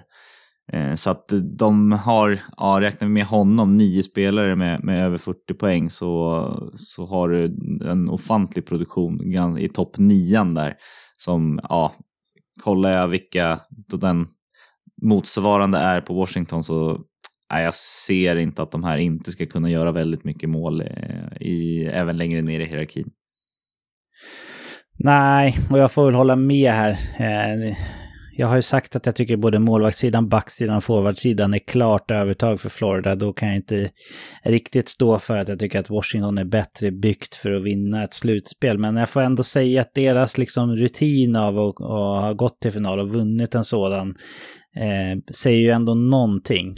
Och någon Tom Wilson är väl knappast kul att möta när man kommer till slutspel. Det finns andra som är rätt tuffa i Washington också. Så det tror jag att det kommer bli en ganska hård kamp för Florida. Och det är väl det som skulle då kunna vara en X-faktor för Washington. Att de chockar Florida med sitt tuffa spel då eventuellt. Vi vet ju att det är en annan nivå på utvisningar eller på domarnas bedömningar i slutspelet än vad det är i grundserien också. Men absolut, Florida är ett mycket, mycket bättre lag. Och tippa ska vi såklart göra också. Här kommer jag bli lite förvånad om vi inte har samma lag vidare allihopa då. Men jag ska ändå fråga. Eken, vilka tippar du på och hur många matcher? Ja, här var ingen chock att Florida går vidare och jag har dem 4-1 i matcher. Ja, jag har jag har också Florida, men jag har satt en svep här. Jag ser egentligen ingen anledning till att Florida ska släppa en enda match mot det här Washington, om jag ska vara ärlig. Washington har dålig form in i slutspelet. Oklar skadestatus på sina bästa spelare. Ingen given första målvakt. Ingen som har tagit bollen och sprungit så att säga. Nej, det här tycker jag ändå är en ganska klar seger, och min tippning är att Florida sveper Washington. Vad har du tippat, David? 4-1 har jag till Florida, och också kanske föga förvånande sett till vi har pratat här, så att nej, det vore en väldigt stor skräll om man gick bet här. Pucken är platt så allt kan hända. Även att den är platt och inte rund som bollen, så tror jag att men oavsett det så kommer Florida vinna här. Det är min övertygelse. Får se om man får rätta upp det. Jorden då, David, är den platt eller rund? Ja, det är de tvistar ju de lärde eller inte. Men jag tror inte om vi bara kollar på om vi bara kollar på de lärda, så tror jag inte att det tvistar så mycket. Nej, ändå. Inte så mycket längre, tack och lov. Så att nej, den är väl rund, va? Ja, den är väl det. Sen är det väl lite berg och sådär, och så kanske inte helt sfärisk, men absolut. Jag ska läsa vad Olof har skrivit här också. Han har skrivit upp till bevis för katterna. Blir det offensivt kurkurspel eller drar de rutinerade rävarna bagera i svansen? Jag tror Florida pallar för trycket, samtidigt ska inte Caps underskattas. Caps passar Panthers. Frågetecknet kring Ekblad oroar lite, men kortsiktigt klarar man sig även utan honom. 4-2 till Panthers tippar han. Så alla har ju då föga förvånande ändå Florida som är vinnare här. Nästa matchserie är den mellan Carolina Hurricanes och Boston Bruins. De här möttes 3 gånger i grundserien där Carolina gick vinnande ur alla 3 mötena. Obehaglig form här på Carolina, åtminstone in i slutspelet. De har 6 raka vinster när vi kliver in i första omgången här, och deras senaste 10 matcher är 8 vinster och 2 förluster. Boston förlorade i sista matchen i grundserien, men har även de en bra form får man säga, de senaste 10 med 6 vinster och 4 förluster. Om vi kikar på skadesituationen så är ju då Fredrik Andersen day-to-day-listad i Carolina, vilket såklart oroar en del. Som tur är så är det en ovanlig period när Antti Ranta inte skadas, som har åtminstone en av sina 2 målvakter då. Och dessutom när man är day-to-day-listad så tyder mycket på spelen då när det vankar slutspel. Boston är helt gröna på skadesidan som det ser ut just nu i alla fall. David, om du kikar på målvakterna här, Carolina och Boston, vilken håller du som den starkaste målvaktssidan och varför? Ja, hade det varit glasklart att Andersen hade varit skadefri så hade jag gått på Carolina här som fördel för dem. Men nu känns det lite osäkert där, hans skadesituation faktiskt. Och jag tycker ju att Bostons tandempar, vilket ju verkligen är ett tandempar i Swayman och Ullmark, som ju har blivit lite virala här får man säga med deras firande under säsongen. De har växt ut tycker jag tillsammans under säsongen också, gjort det bättre och bättre. Ullmark har väl kanske varit allra bäst på slutet också, så att ja, kan Andersen inte komma till spel så då väljer jag faktiskt, jag tror faktiskt att han kommer missa ett par matcher, och därför så väljer jag faktiskt Boston här, kanske lite oväntat med tanke på Andersens grymma säsong, men det är som sagt med kunskapen eller tron att Andersen inte kommer till spel hela matchen. Vad säger du, Eken, om målvaktssidan? Alltså man ska komma ihåg att eller jag tror att Andersens fantastiska säsong skuggar över lite hur bra Ranta faktiskt har varit när han har varit frisk de senaste säsongerna. Han har visat otroliga toppar, Ranta, så att även om Andersen är borta och missar någon match så ser jag ändå en riktig matchvinnartyp i Antti Ranta som så att jag måste ändå säga att Carolina är fördel även om Andersen missar ett par matcher. Ja, jag tycker den här är riktigt svår att avgöra faktiskt. Jag tycker att Fredrik Andersen är den bästa utav de här 4 målvakterna den här säsongen. Tror jag ingen kan säga emot egentligen. Men jag tycker att det är 2 bra målvaktspar här där jag tyckte mig se att det är klart att Ullmark ska starta match 1, och det är väl kanske inte så förvånande för han har varit väldigt bra in mot slutspelet här. Allt som allt så får jag nog ändå luta lite åt Boston i det här fallet. Jag tycker att man har 2 jämnbra målvakter där den andra kan gå in om den ena har en liten formsvacka både i matcher och i matchserien. Sen så om Fredrik Andersen är hel och spelar helt utan skadekänning, då hade jag vetat om det, då hade jag ändå lutat åt Carolina ska sägas. Om vi kikar på backarna då, Eken, vart sätter du din stjärna för bästa backsida? Ja, här tycker jag att det är ganska given vart stjärnan hamnar, och ja, vi har pratat tidigare om att Carolina haft en av ligans bästa backsida, och jag tycker att de fortfarande har en väldigt, väldigt bra backsida, nästan i toppen av hela ligan faktiskt. Man signade D'Angelo billigt som har producerat som en stjärnback offensivt. Man har defensiva specialister i Slavin och Pesci och bottenbackar också i Bear och Cole som levererar. Så jag tycker att de har en väldigt bred backsida och väldigt mycket possession-drivande backar här. Den som är lägst av alla backar i Corsi ligger på 54,6%. Så jag tycker att det är slam dunk här på backsidan till Carolina. Ja, jag håller med. Charlie Macka var ju givetvis en klassback för Boston, men sen är det lite tunt. Jag tycker att Matt Grizzlys defensiva kvaliteter är klart underskattade faktiskt av det jag har hört runt om sådär. Kikar man lite på hans underliggande statistik så är han faktiskt väldigt bra i defensiven, men det räcker ju inte såklart, utan här är det klar seger för Carolina i min bok också. Hur ser du på det, David? Nej, men det är det ju. De har en jättebra backsida och Slavin är ju lite av en slutspelsgigant. Vi får se om man kan växa ut till det den här säsongen också. Det ska bli spännande att se. Lindholm är väl kanske någon motsvarighet i Boston. Får se om den matchen i matchen, om man ska plocka ut en sån, blir hur den ter sig. Men nej, backsidan är ju bättre sett överlag i Carolina. Mm.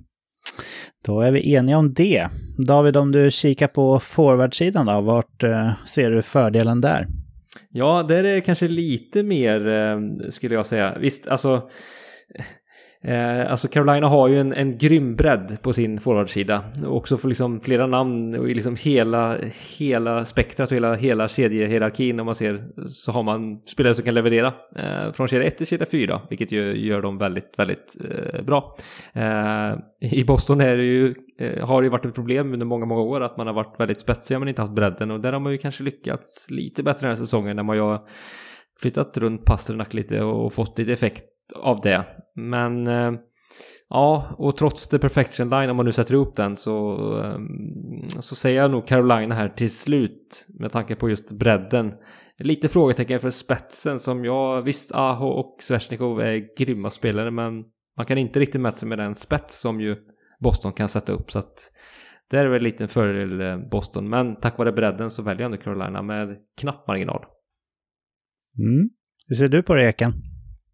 Ja, men jag håller med David. Spetsen som finns i Boston är ju beprövad väldigt, väldigt bra, och men i alla ändar i rinken egentligen. Men den här bredden som Carolina har på sin forwardsida är riktigt läskig. Alltså, vi har pratat om bredd tidigare, men kanske mer en topp 6 här. Här finns det en fjärde kedja som kan gå in och göra mål och stänga ner och göra egentligen vad som helst med motståndarens dito. Så att fördel med bredden definitivt väger över på Carolina. Ja, men jag får väl skriva under på det, även fast jag tycker att det skiljer väldigt lite på forwardsidan här. Det är ganska starkt att man har liksom en Taylor Hall och en David Pasternak i en andra kedja, men som jag har tjatat tidigare, jag tycker att centrar är extra viktiga när det kommer till slutspel, och där är det väldigt tydligt ändå att det är skralt bakom Bergeron i Boston, medan det är väldigt, väldigt starkt på centersidan i Carolina. Så allt som allt så väger jag över åt Carolina här också. När det kommer till vilket lag som passar bäst för slutspel då, Eken, och vart du hittar en eventuell X-faktor, hur ser du på det? Nej, men just bredden på forwardsidan har jag lite som X-faktor. Just att de kan ha en fjärde kedja som kan gå in och göra väldigt mycket mål. Alltså som det ser ut nu så är det Martinuk, Kotkaniemi och Nekas i en fjärde kedja, och alla de här har i stort sett haft riktigt heta perioder under säsongen, och det är få förunnat att kunna ha så pass bra spelare så pass långt ner i hierarkin. Jag håller min X-faktorn då lite till Boston.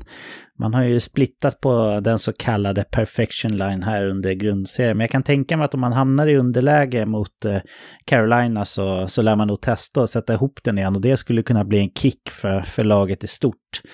Så möjligheten att sätta tillbaka perfection line om det skulle behövas se som en stark X-faktor, så att jag håller en snäppet över till Boston i alla fall. Hur går dina tankar, David?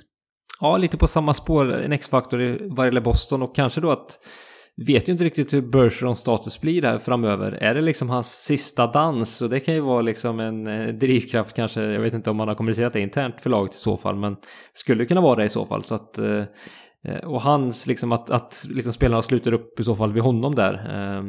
Det skulle kunna vara en X-faktor. Så att Boston får också den med rutinen som man har.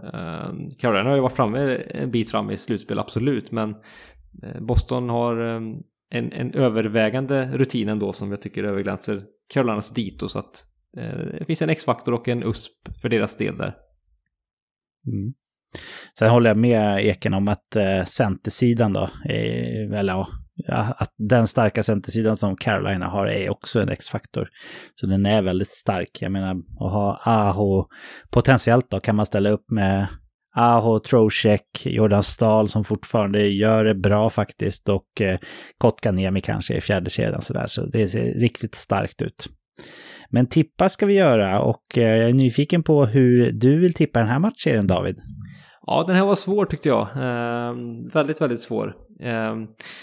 Så lite som vi var inne på tidigare avsnittet, det brukar alltid vara någon skräll, och skrällen här är väl ändå att Boston skulle kunna vinna och slå ut ett favorittippat Carolina, och ja, men jag tror de grejer det till slut faktiskt. Har en bra känsla där vad gäller det, så att 4-3 i matcher till Boston har jag här, så att det är väl en av mina större skrällar här, så att vi får se om den slår in, men jag har Boston vidare. Ja, det skulle kunna vara en riktigt het Game 7 mellan de två lagen. Lugnt, kan man lugnt säga. Eken, hur vill du tippa? Ja, men kul att vi tippar lite olika här, för jag har Carolina vidare i 6 matcher. Jag ser att de är favoriter, men jag ser inte att det skulle vara en skräll ifall Boston vinner ändå, med tanke på deras form som de har haft här mot slutet av andra halvan av grundserien. Och jag har faktiskt tippat exakt som dig, David. Jag har också 4-2 i matcher till Carolina. Vi kanske är lite ologiskt, för det skulle betyda att man vinner den avgörande matchen i Boston. Men ja, konstigare saker har ju skett. Så jag tror att Carolina kommer nöta ner Boston. Jag skulle inte förvåna mig jättemycket om Boston vinner 2 av de 3 första matcherna. Men att Carolina liksom har nött ner dem med sitt breda lag efter det, och att det slutar med en 4-2-seger för Carolina till slut. Om vi kikar på vad Olof tror, så skriver han så här: wow, vilken matchup! Bostons topp 6 måste prestera för att rå på rejäla Carolina. Rutinen och tryggheten i spelet imponerar i Raleigh. Andersens eventuella frånvaro oroar mig inte allt för mycket, skriver han. Precis som du, Eken. Keynes drar det längsta strået och sopar till slut björnarna från Boston med 4-3 i matcher. Så han tror på en Game 7, men ändå vinst för Carolina då. Så David, du tror på Boston och vi övriga tror på Carolina. Det är kul att vi inte tycker samma, som sagt. Nästa matchserie, det är en matchserie med stort M. Toronto Maple Leafs mot Tampa Bay Lightning. De här möttes 4 gånger under grundserien, och det blev 2-2 i möten givetvis. Kollar man på deras form så är den väldigt snarlik också. Toronto går in med 3 vinster i slutspelet här, och kollar vi de senaste 10 så är man 7-2-1. Tampa Bay har 1 seger när man går in och är 7-3-0. Så väldigt liknande form de senaste 10 matcherna om man kollar på de här lagen. Skadesituationen, så är ju Michael Bunting i Toronto listad som day-to-day. Troligtvis är han väl tillbaka då, som jag säger om alla de här som är day-to-day listade. Mrazek har ju spelat färdigt för säsongen, vet vi. Man har också Rasmus Sandin och Ondrej Kase på injury reserved-listan, så de kommer nog åtminstone inte spela från start. Kanske inte överhuvudtaget faktiskt. Tampa Bay, de går väldigt hela in i slutspelet här utan någon listad skada. Eken, hur ser du på de här målvaktssidorna respektive, och vilken har du som den starkaste? Ja, de som har lyssnat tidigare vet ju att jag har haft Campbell i fantasyn här och varit ganska nöjd i inledningen av säsongen. Men efter halva där så har man åkt på en skada och sen så har han svalnat av ganska rejält och de har haft lite problem på målvaktstiden. Till och med fått kalla in Källgren här som har gjort det bra också mot slutet.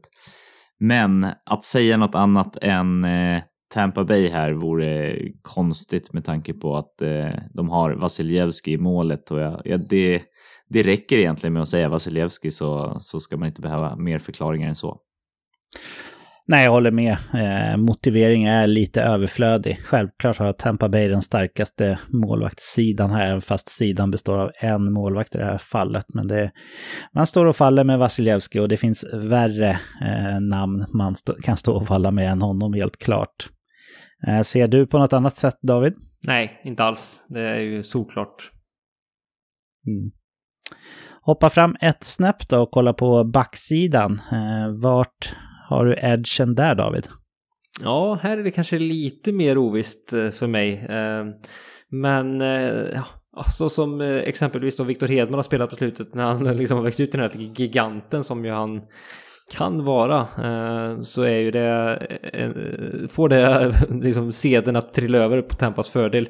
Och så tycker jag att man har en väldigt liksom en tydlighet i sitt spel och man har också en tydlig liksom fördelning vad gäller arbetsuppgifter. En sån som Ryan McDonough tycker jag har gjort det jättebra sedan han kom till Tampa och gör det fortsatt sen så ultrastabil tycker jag. Om man har en andra viktiga pjäser utöver det som gör det bra liksom. Men Hedman är den främsta namnet så att svajar väl lite mer i Toronto och lite har varit en dunkel skadesituation andra hållet säsongen som har stört lite grann. Så bredden där känns inte lika bra så att det blir Tampa som drar det längsta kortet. Vad säger du då, Ekan, om backsidorna?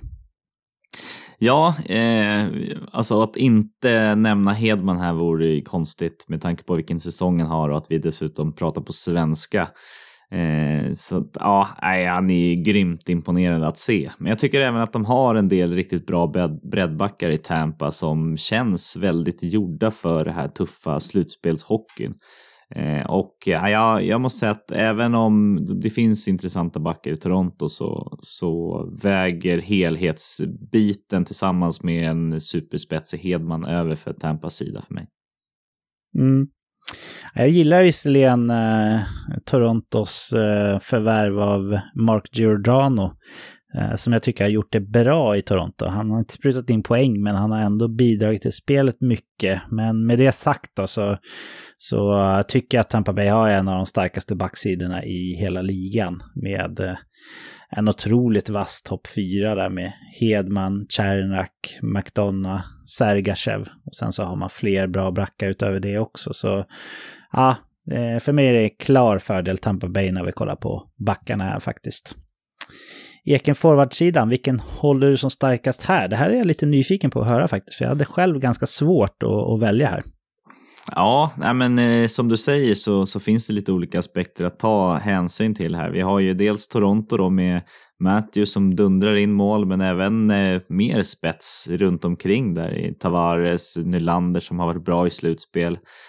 Å andra sidan så har vi ett Tampa Bay som vi vet de blir bara bättre och bättre när det kommer till slutspel. Men den här förlusten av den beryktade tredje kedjan med Goodrow och Coleman, är den för saknad eller har man lyckats ersätta den?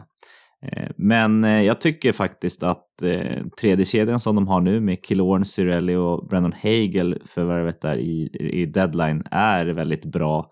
Vi har Point som alltid höjer sitt slutspel. Vi har Kucherov, Stamkos, Palat och inte minst då vi ska glädja David här med sitt Skellefteå-hjärta. Bellemare och Perry och Pat Maroon i fjärde linan. Så jag tycker att bredden här och slutspelsrutinen gör så att Tampas forwardsida väger över.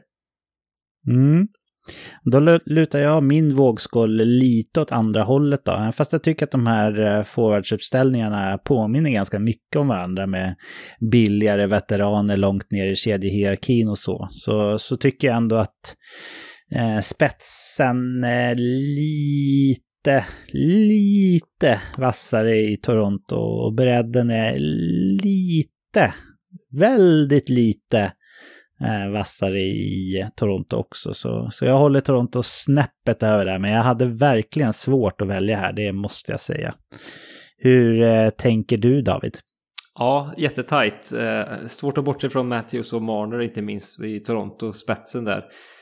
Men ja, de värvningar som Tampa gjorde där i samband med trade deadline ändå fallit väl ut, tycker jag. Paul har ju kommit in och också gjort det jättebra, producerat ganska bra också, så att, och Hagel också, så att det, och tillsammans med att Kucherov och Stamkos med flera har levererat stort på slutet här, så får det ändå mig att säga Tampa här. Men ja, den är verkligen hårfin. Det är fotofinish om det hade varit upplopp på friidrottsarenan. Ja, eller travbanan kanske. Kanske det. Om vi kikar på vilket lag vi tror passar bäst för slutspel då. Hur tänker du då, David? Ja, alltså ja, den är nästan en ledande fråga skulle jag säga. Vi ser de senaste säsongerna hur det har gått från båda lagen. Alltså Tampa vet vi vad de har presterat och Toronto vet vi också mycket väl vad de kanske inte har presterat i slutspelssammanhang. Så att nej, vilket lag som är byggt för slutspel, det är väl borde vara ganska givet svar att det är ju Tampa såklart. De känns ju otroligt liksom, ja, de kan gå in lugna i det här och vet ju väldigt trygga i sin leverans helt enkelt, vad de kan och vad de vill och hur de ska prestera och sådär. Toronto känns ju, ja, det ska bli jättespännande att se, och det som kan tala för Toronto är väl möjligtvis att här kan de, tycker jag då, slå lite ur underläge. Jag menar, de möter ändå dubbla Stanley Cup-mästaren, så att jag tror det är en bra matchup för Toronto så sett, rent psykologiskt och mentalt, att få möta Tampa. Det är väl kanske det bästa som skulle hända så sett, hur konstigt den kan låta. Men en väldigt tuff motståndare naturligtvis. Och nej, fördel till och X-faktor vad gäller går ändå på Tampa. Sen vill jag ändå säga också, om vi ser en individuell spelare, så Steven Stamkos, hans sista månad här, det är faktiskt den bästa sett till poängproduktion sen Mario Lemieux dagar 1995, då han presterade, jag tror han har gjort 34 poäng tror jag Stamkos har gjort i april månad, och det är ingen spelare som har gjort det mer än så sen Mario Lemieux 1995, så det är nog också X-faktor att han kommer in med den formen. Ja, verkligen. De gamla hundarna sitter inte och väntar snällt, utan de tar för sig helt klart. Hur ser du på det, Oiken? Jag måste säga ändå att X-faktorn i den här matchen blir spetsspelarna. Alltså man har världens bästa målvakt i Vasilevski, man har världens bästa back i Victor Hedman, och de här riktigt slutspelsrävarna på forwardsidan i Point och Kucherov, det tycker jag väger över som X-faktorn till Tampa Bay. Ja, jag håller med. Precis som David säger, det blir nästan lite fånigt och resonera kring vilket av de här lagen som är bäst byggt för slutspel när vi har historien i bagaget att kika på. Men tippa, det ska vi definitivt göra, och Eken, du är den som kommer börja. Ja, och jag har ju haft Tampa Bay i alla lagdelar här och X-faktor, men jag tippar faktiskt emot Tampa här. De har haft en del långa slutspel och kort återhämtning, medan Toronto har gjort precis tvärtom, och visst har de press på sig från Toronto-håll, men jag tror ändå att man lägger över en del av taktpinnen till att Tampa är de regerande mästarna och har varit ganska riktigt bra här och byggt för slutspel. Så tror jag att man tar det i 6 matcher och vinner på bortaplan där, så att man inte får den där nervösa hemma i Game 7. Kul, här har jag tippat precis likadant fast tvärtom, alltså 4-2 i matcher till Tampa Bay. Jag tror Tampa Bay är riktigt sugna ändå att vinna en trippel. Det skulle ju vara riktigt mäktigt för mig som neutral hockeynörd också att vara med om det, helt klart. Så lite med hjärtat här för att jag skulle tycka att det var kul om det gick riktigt bra för Tampa Bay, och lite med hjärnan också med tanke på att vi vet hur det har gått för de här respektive lagen då. I backspegeln så tror jag 4-2 i matchen till Tampa Bay. Vad säger du, David? Jag tror också Tampa, och tror precis som du där, Patrik, där är vi samstämmiga, också 4-2 till Tampa. Ja, och Olof då, han skriver så här: det är lätt att förblindas av Matthews framfart. För mig är målvaktspositionen fortfarande ett osäkert kort i Toronto, och pressen ligger på Toronto. Det passar rutinerade Tampa.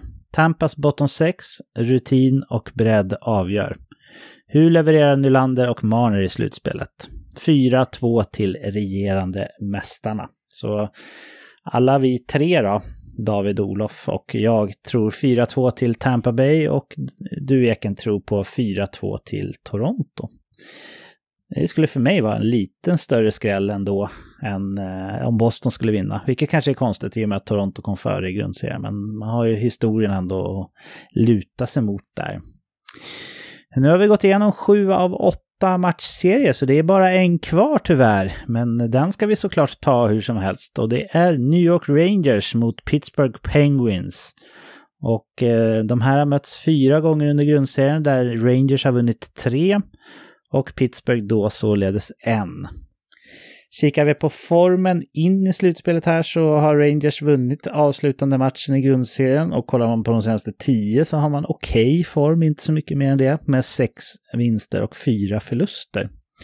Pittsburgh har väldigt liknande form som Rangers med vinst i sista matchen i grundserien, och de senaste 10 har man 5 vinster, 4 förluster och 1 övertidsförlust. Kikar vi på skadesituationen så vet vi att Sammy Blais inte kommer spela för Rangers. Sen så har de en trio i Tyler Motti, Andrew Kopp och Artemi Panarin som är listade som day-to-day. Ni vet vad jag tror om day-to-day-listningar när det vankas slutspel, men vi vet ändå inte. I Pittsburghs läge så är det viss oro såklart, eftersom att Tristan Jarry, som har haft en fin säsong, är listad som day-to-day också, och likaså Jason Zucker. Då kör vi på dig, Eken. Vilka tycker du har bäst målvaktssida utav de här 2 lagen, och varför? Jag skrattar lite här, men ja, jag måste ställa frågan i alla fall. Ja, det kanske inte kommer som någon chock här att jag väljer Rangers med en superhet Igor Shesterkin som kommer in som en tokgiven etta. Det är klar fördel när han står. Jag tycker att Jarry fick oförtjänt mycket skit med tanke på hela hans säsong förra säsongen. Visserligen så gjorde han det ganska svagt i slutspelet, men sett hela säsongen så måste man ändå vara ganska nöjd med hans säsong. Och det har han även visat det här året. Så att jag tycker inte att det är en riktigt dålig målvaktssida i Pittsburgh. Jag tycker att den är väldigt, väldigt bra. Men Shesterkin är en klass för sig, och ja, de är givna ettor här på målvaktssidan. Ja, Shesterkin är väl stor favorit till Vezina Trophy och dessutom kanske favorit till Hart Trophy, så det är inget snack om saken här, även fast jag håller med dig om att Pittsburgh har en bra målvaktssida. Kollar vi bara på backup så skulle jag hellre ha Casey DeSmith än vad jag skulle ha Alexander Georgiev, som jag tycker är otroligt överskattad då. Men klar fördel för New York Rangers bara med Shesterkin. Hur ser du på det, David? Nej, inte annorlunda alls. Det är Shesterkin som är den givna stjärnan och den som gör att det är Rangers som har klar fördel här. Och Jarry, ja, det är väl högst osäkert om han kan spela, och ja, då är det ännu mer glasklart. Tänker ändå så här, om jag bara tar en liten sidonot här. Tänker ändå när Igor Shesterkin om typ 15 år lägger ner sin karriär. Och så är du en Rangers-supporter som är runt 50. Sen den mannen eller kvinnan var 20 år gammal så har de liksom haft Henrik Lundqvist eller Igor Shesterkin som sin givna och en av världens bästa målvakter hela tiden. Det är ju rätt sjukt ändå, eller vad säger du, David? Ja, verkligen. Sen ska vi komma ihåg, Shesterkin har gjort det här under 1-2 säsonger, så att hold your horses lite grann, men visst, hans talang tyder på att han kommer kunna vara med och vara på en grymt hög nivå länge. Så vi får se, det kan bli jättespännande, och man har haft väldigt framgångsrika målvakter innan dess också. I Mike Richter inte minst. Så att, ja, det finns en fin tradition på senare tid, från 90-talet och framåt, av fina målvaktsnamn i Rangers. Ja, verkligen. Vi hoppar fram ett snäpp ändå och kollar på backsidan. Vart har du edgen då, David? Nej, även här så är det Rangers som får fördel för mig. Tycker man har en väldigt fin topp 4 backsida. Där ju Adam Fox är den givne ledaren spelmässigt sett. Men även sånt som Kennedy Miller, Ryan Lindgren och Jacob Trouba står tillbaka lite den här säsongen och har gjort det bättre. Så att nej, man har en bra backsida, ska jag säga. pratar vi Pittsburgh så Chris Letang har ju håller ju riktigt bra fortfarande. Och det finns lite okej backar därutöver, men nej, det här är ändå ganska klar för det, skulle jag säga, för Rangers del. Ja, vad säger du då, Eken? Nej, men jag kan bara hålla med. Alltså, Rangers har ju de bästa backarna. Klart Letang är riktigt, riktigt bra, men efter man har läst hans namn så är det lite så här, mellanmjölk liksom. Visst, de är stabila pjäser, men det är inte riktigt något man går igång på. Så att solklart Rangers även här. Ja, jag håller med. Det är också klar vinst för Rangers om vi kollar på backsidan här. Och jag tycker Jacob Trouba är liksom lite av limmet i den här backsidan också. Han gör inte så mycket väsen av sig, men har väldigt fina siffror och är, tror jag i alla fall, en ledarfigur på den där backsidan. Så Trouba vill jag lyfta fram som är kanske ett av de starkare korten då, bakom givna namnen i form av Adam Fox och Chris Letang. Eken, om vi riktar blickarna mot forwards, hur tänker du då? Ja, men här var lite mer jämnare, skulle jag säga. Man ska aldrig räkna bort Crosby och company, men det är klart att den känns försvagad hela hela forwardsidan efter toppen. Det finns en del spännande namn som har potential att studsa tillbaka lite. Evan Rodriguez var riktigt bra i början av säsongen. Kapanen finns potential. Carter har vi där nere också. Men jag landar till slut i att Rangers får även forwardsidan här med en riktigt bra topp 6 när man har förstärkt med Vatrano och Andrew Copp. Och det finns även spännande potential som skulle kunna blomma igenom med Kakko och Lafreniere, och det finns Gritt längre ner i botten 6:an här också. Så att den får den för mig, även om det inte var en solklar vinst här, så tycker jag även att den är bättre. Här håller jag faktiskt en fördel till Pittsburgh. Ingen solklar fördel, men ändå en fördel. Jag tycker att man har bättre bredd. Man har bättre bredd än Rangers, tycker jag, totalt sett.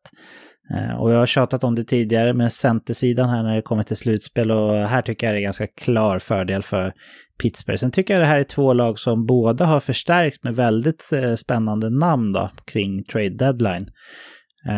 I Rangers fall Andrew Copp, som är ganska underskattad, och i Pittsburghs fall såklart Rickard Rakell då, som också har en väldigt hög nivå i sig. Så allt som allt så håller jag ändå Pittsburghs forwardsida som den aningen starkare här. Hur ser du på det, David? Nej, jag håller faktiskt med Eken där. Alltså det är svårt att prata runt Crosby och Malkin, absolut. Men jag tycker att Rangers bredd tilltalar mig mycket i kombination med att man faktiskt har en riktigt bra spets. Jag menar, Chris Kryders säsong, den är ju fantastisk på alla sätt och vis. Och namnen därutöver, jag tycker, som sagt, trade deadline-värvningar, lite som Eken var in på, har ju fallit väldigt väl ut, tycker jag, och verkligen gjort att man har en tydligare bredd, och man har också den här som man kanske har saknat tidigare i slutsammanhang, den här gritten som man ju har eftersökt också. Det tycker jag man har nu på ett tydligt sätt. Så att nej, jag väljer faktiskt att gå på det är med ganska liten marginal även för mig, men Rangers får min röst. Och vilket lag tycker du passar bäst för slutspel då, och varför, David? Ja, alltså rutinen finns ju tveklöst i Pittsburgh, men lite som jag är inne på tidigare här, så tycker jag att Rangers numera är byggt för slutspel, och då pratar jag just med den fysiska närvaron som man ju definitivt har fått in i truppen. Så att jag tror att man, och det sökte man ju med ljus och lykta efter Wilson Gate förra säsongen, så att det har man fått in, och det tycker jag har förstärkt laget på det sättet, och jag tror att man är mer redo för olika typer av spel som kan bli i slutspel. Så att jag säger Rangers där. Vad säger du, Eken? Ja, men här tyckte jag var riktigt svårt. Jag har flyttat lag här fram och tillbaks under dagen. Jag tycker att Pittsburgh har de mest rutinerade spelarna. Vi både med Crosby och Malkin som vi aldrig får räkna bort någon gång. Det finns potential längre ner i hierarkin som kan lyfta sig. De vet vad som krävs. De liksom har ett management-ledarskap som vet det. Går vi till Rangers-sidan så har vi har sagt dem på i stort sett alla positioner. De har Shesterkin som kan definitivt vinna och avgöra matcher. Och jag tror att just som det är nu så landar jag någonstans i att Shesterkin blir X-faktorn som kan gå in och avgöra matcher. Kan Pittsburgh verkligen outscore, göra fler mål än Pittsburgh i 4 matcher? Nej, jag tror faktiskt inte det, och jag tror att det är Shesterkins förtjänst. Ja, det var Shesterkin jag tänkte på också när man tänkte på X-faktor. Men jag landade även här faktiskt i att jag lutade över lite på Pittsburgh. Jag läste en artikel med Sidney Crosby i The Athletic och han uttryckte att han förstod att, han var inte naiv, han förstod att den här kärnan då som de har varit nu så länge med han och Malkin och Letang, den kommer inte vara för evigt, och 2 av de 3 spelarna har ju utgående kontrakt nu dessutom. Jag kan tänka mig liksom om Pittsburgh med Crosby i spetsen känner att det här är sista dansen, så tror jag att man kommer bjuda upp till en 7 helsikes dansen då, med tanke på den historien man har. Så på det sättet så ser jag ändå X-faktorn kanske väger över lite grann på Pittsburghs sida. Tippning kvarstår. Eken? Ja, jag satt i Rangers på alla positioner även här, och jag har faktiskt tippat att Rangers vinner i 6 matcher, så 4-2 till Rangers. Ja, och trots att jag då satte lite X-faktor och grejer här till Pittsburghs fördel, så ser jag ändå Rangers som det aningen starkare laget här. Kikar man på underliggande statistik och så finns det inte mycket som talar för Rangers egentligen, förutom just Shesterkin. Men den faktorn, alltså Shesterkin, kan man ändå inte blunda för. Så jag har precis som du 6 matcher, 4-2 till Rangers. Hur tippar du, David? Ja, också Rangers, och på 5 matcher faktiskt. Så att jag tror att jag ska inte säga att man promenerar genom det, för jag tror att det kommer vara ganska tajta matcher, men man vinner med 4-1 matcher. Okej. Olof, han skriver så här: fantastiska värvningar inför trade deadline av Rangers, men Penguins går aldrig att räkna ut. Pens faller på att de behöver fler vapen. Rangers spelar för livet och det bultande hjärtat inför en slutspelshungrig publik i Madison Square Garden. 4-1 i en målrik matchserie som får respektive lags backcoacher att sucka djupt. Så Olof tippar precis som du, David, på 4-1 till Rangers, och han tror dessutom att det kommer bli ganska mycket mål här. Det borde det ju bli om man tänker på att Rangers har ett ganska dåligt försvar om man kollar på expected goals against till exempel. Men ja, de har också Shesterkin. Men alla 4 tror på Rangers i alla fall. Och det var faktiskt alla 8 matchserierna. Och Eken, har du något sista ord här? Hur taggad är du inför den här första rundan? Ja, men det här ska bli riktigt, riktigt skoj. Det enda man vet är att man har tippat fel på ett par ställen liksom. Så att, nej, men när man inte håller på ett lag så här, så är det kul att bara sitta som utomstående och verkligen bara njuta av allt som händer. Och man gillar ju alltid en underdog ibland, så att det ska bli spännande. Så att knäppa upp gylfen och luta tillbaka i soffan och kolla på matchen och njut. Varför ska man knäppa upp gylfen? Det är väl inte porr? Eller menar du att det är hockeyporr? Ja, jag vet inte. Kanske undermedvetet, men ja. Okej. Ja, nej, men knäpp upp gylfen du, Eken. Vad du gör på hemmaplan. Citat, tycker jag. knäpp upp gylfen, nu är det dags. Ja. Nej, men alltså helt ärligt, Eken, vad du gör på hemmaplan och sådär, det är helt okej. Bara ingenting sker utan samtycke, så är det bara att köra på. Vad säger du, David? Hur taggad är du? Kommer du också sitta byxlös eller Eller hur känns det? Nej, men jag kommer knäppa upp gylfen också då. Och, nej, men det ska bli jättespännande att se.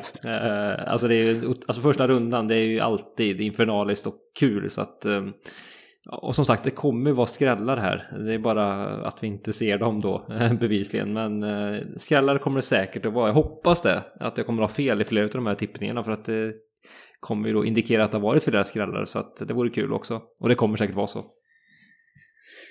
Vilka skulle det vara den största skrällen om ett lag vinner? Jag är inne på att jag tycker att Nashville mot Colorado skulle vara en väldigt stor skräll. Och även om Washington skulle lyckas vinna sin matchserie så skulle jag också bli väldigt förvånad mot Florida där. Vad säger du, David? Vilken skulle du se som den största skrällen? Ja, Nashville håller jag också som den kanske allra största skrällen. Så att det ser jag verkligen inte hur det ska kunna ske. Det är väl om Colorado får det här mentala breakdownet efter att man liksom de har kört ihop sig tidigare slutspel och det blir en mental block liksom. Då kan det väl hända, men annars nej. Kadri blir avstängd 7 matcher, första matchen, och McKinnon täcker skott med käken och bryter käken och blir borta också 2 veckor. Det skulle ju kunna vara det då kanske. Ja. Vad säger du, Eken? Vilken skulle vara den största överraskningen för dig ifall ett lag vann? Nej, Nashville måste man ju nämna här såklart. Men jag tycker även att Kings skulle vara en skräll ifall de ror på Edmonton. För det känns som att Edmonton är väldigt stora favoriter där. Ja, det är de definitivt. Men i och med det, då lämnar vi uppsnack för Stanley Cup. Knäpper upp gylfen då tydligen och kör på här och hoppar vidare. Då så, nu är vi redo att låta pucken i Stanley Cup 2022 släppas och det ska bli så jäkla kul att följa det som komma skall här framöver. Eken, har du lust att skicka med några hälsningar till lyssnarna innan vi godkänner NHL att dra igång slutspelet? Ja, det har jag verkligen, och precis som du säger, vi ska godkänna det, och då måste ni verkligen gå in och tippa slutspelet och vara med i våran bracket challenge där man tippar alla lagen, och i skrivande stund har vi 76 lag som är inne i våran bracket. Man söker på veckans NHL eller kikar in på sociala medier, så har vi skickat länkar till det. Och glöm inte, ni som har bara gått med i ligan, att man måste publicera sin bracket också för att den ska gillas. Härligt. David, har du några planer i veckan som kommer? Nej, men det är väl ganska, jag ska inte säga tom på planen, men det är lite så tar det som det kommer helt enkelt. Så att det känns härligt på att vila upp med efter Stockholmsbesöket i storstan, du vet, det tar på krafterna. Ja, en 4+ kebab fick ju omdömet för Palmyra där också. Ja, med tillägget att jag aldrig ätit en 5+ kebab. Så att, alltså 4+ är ändå riktigt starkt, tänker jag. 5+, det ska ju vara, då ska jag bli blown away, och jag trillade inte av stolen och skrek ut bara åh vad gott, men det var väldigt gott. Ja, men det är härligt. Skönt att du fick testa på. Vi andra har ju varit där innan. Men då tackar jag er killar för alla era tankar kring kommande första runda av Stanley Cup. Det är en härlig tid vi har framför oss nu med slutspel först och främst, och sen kommer ju draft och free agency-period, och vi ska inte heller glömma bort JVM som kommer spelas i sommar som också är intressant. Men för den här veckan så tackar vi för oss. Det har varit en riktigt härlig söndag här med IRL-möte ihop, killar, och jag tackar för ert engagemang både där och som vanligt under inspelningen. Och tack till alla som lyssnar. Nu går vi verkligen in i säsongens crescendo här, och det ska vi ta oss an tillsammans. Tycker att ni ska göra som Eken säger här. Lyssnar ni på det här avsnittet på måndagen som de flesta gör, så finns det fortfarande chansen att gå med i vår bracket-tävling där man tippar slutspelet. Jag tror att man kan googla bara på NHL Bracket Challenge och sen så söka på veckans NHL, precis som Eken sa. Vinnaren kommer att få välja på ett fint pris också, det lovar vi. Men i och med det, killar, så finns det faktiskt bara en enda sak kvar för oss att säga den här veckan. Nämligen, hej då! Hej då!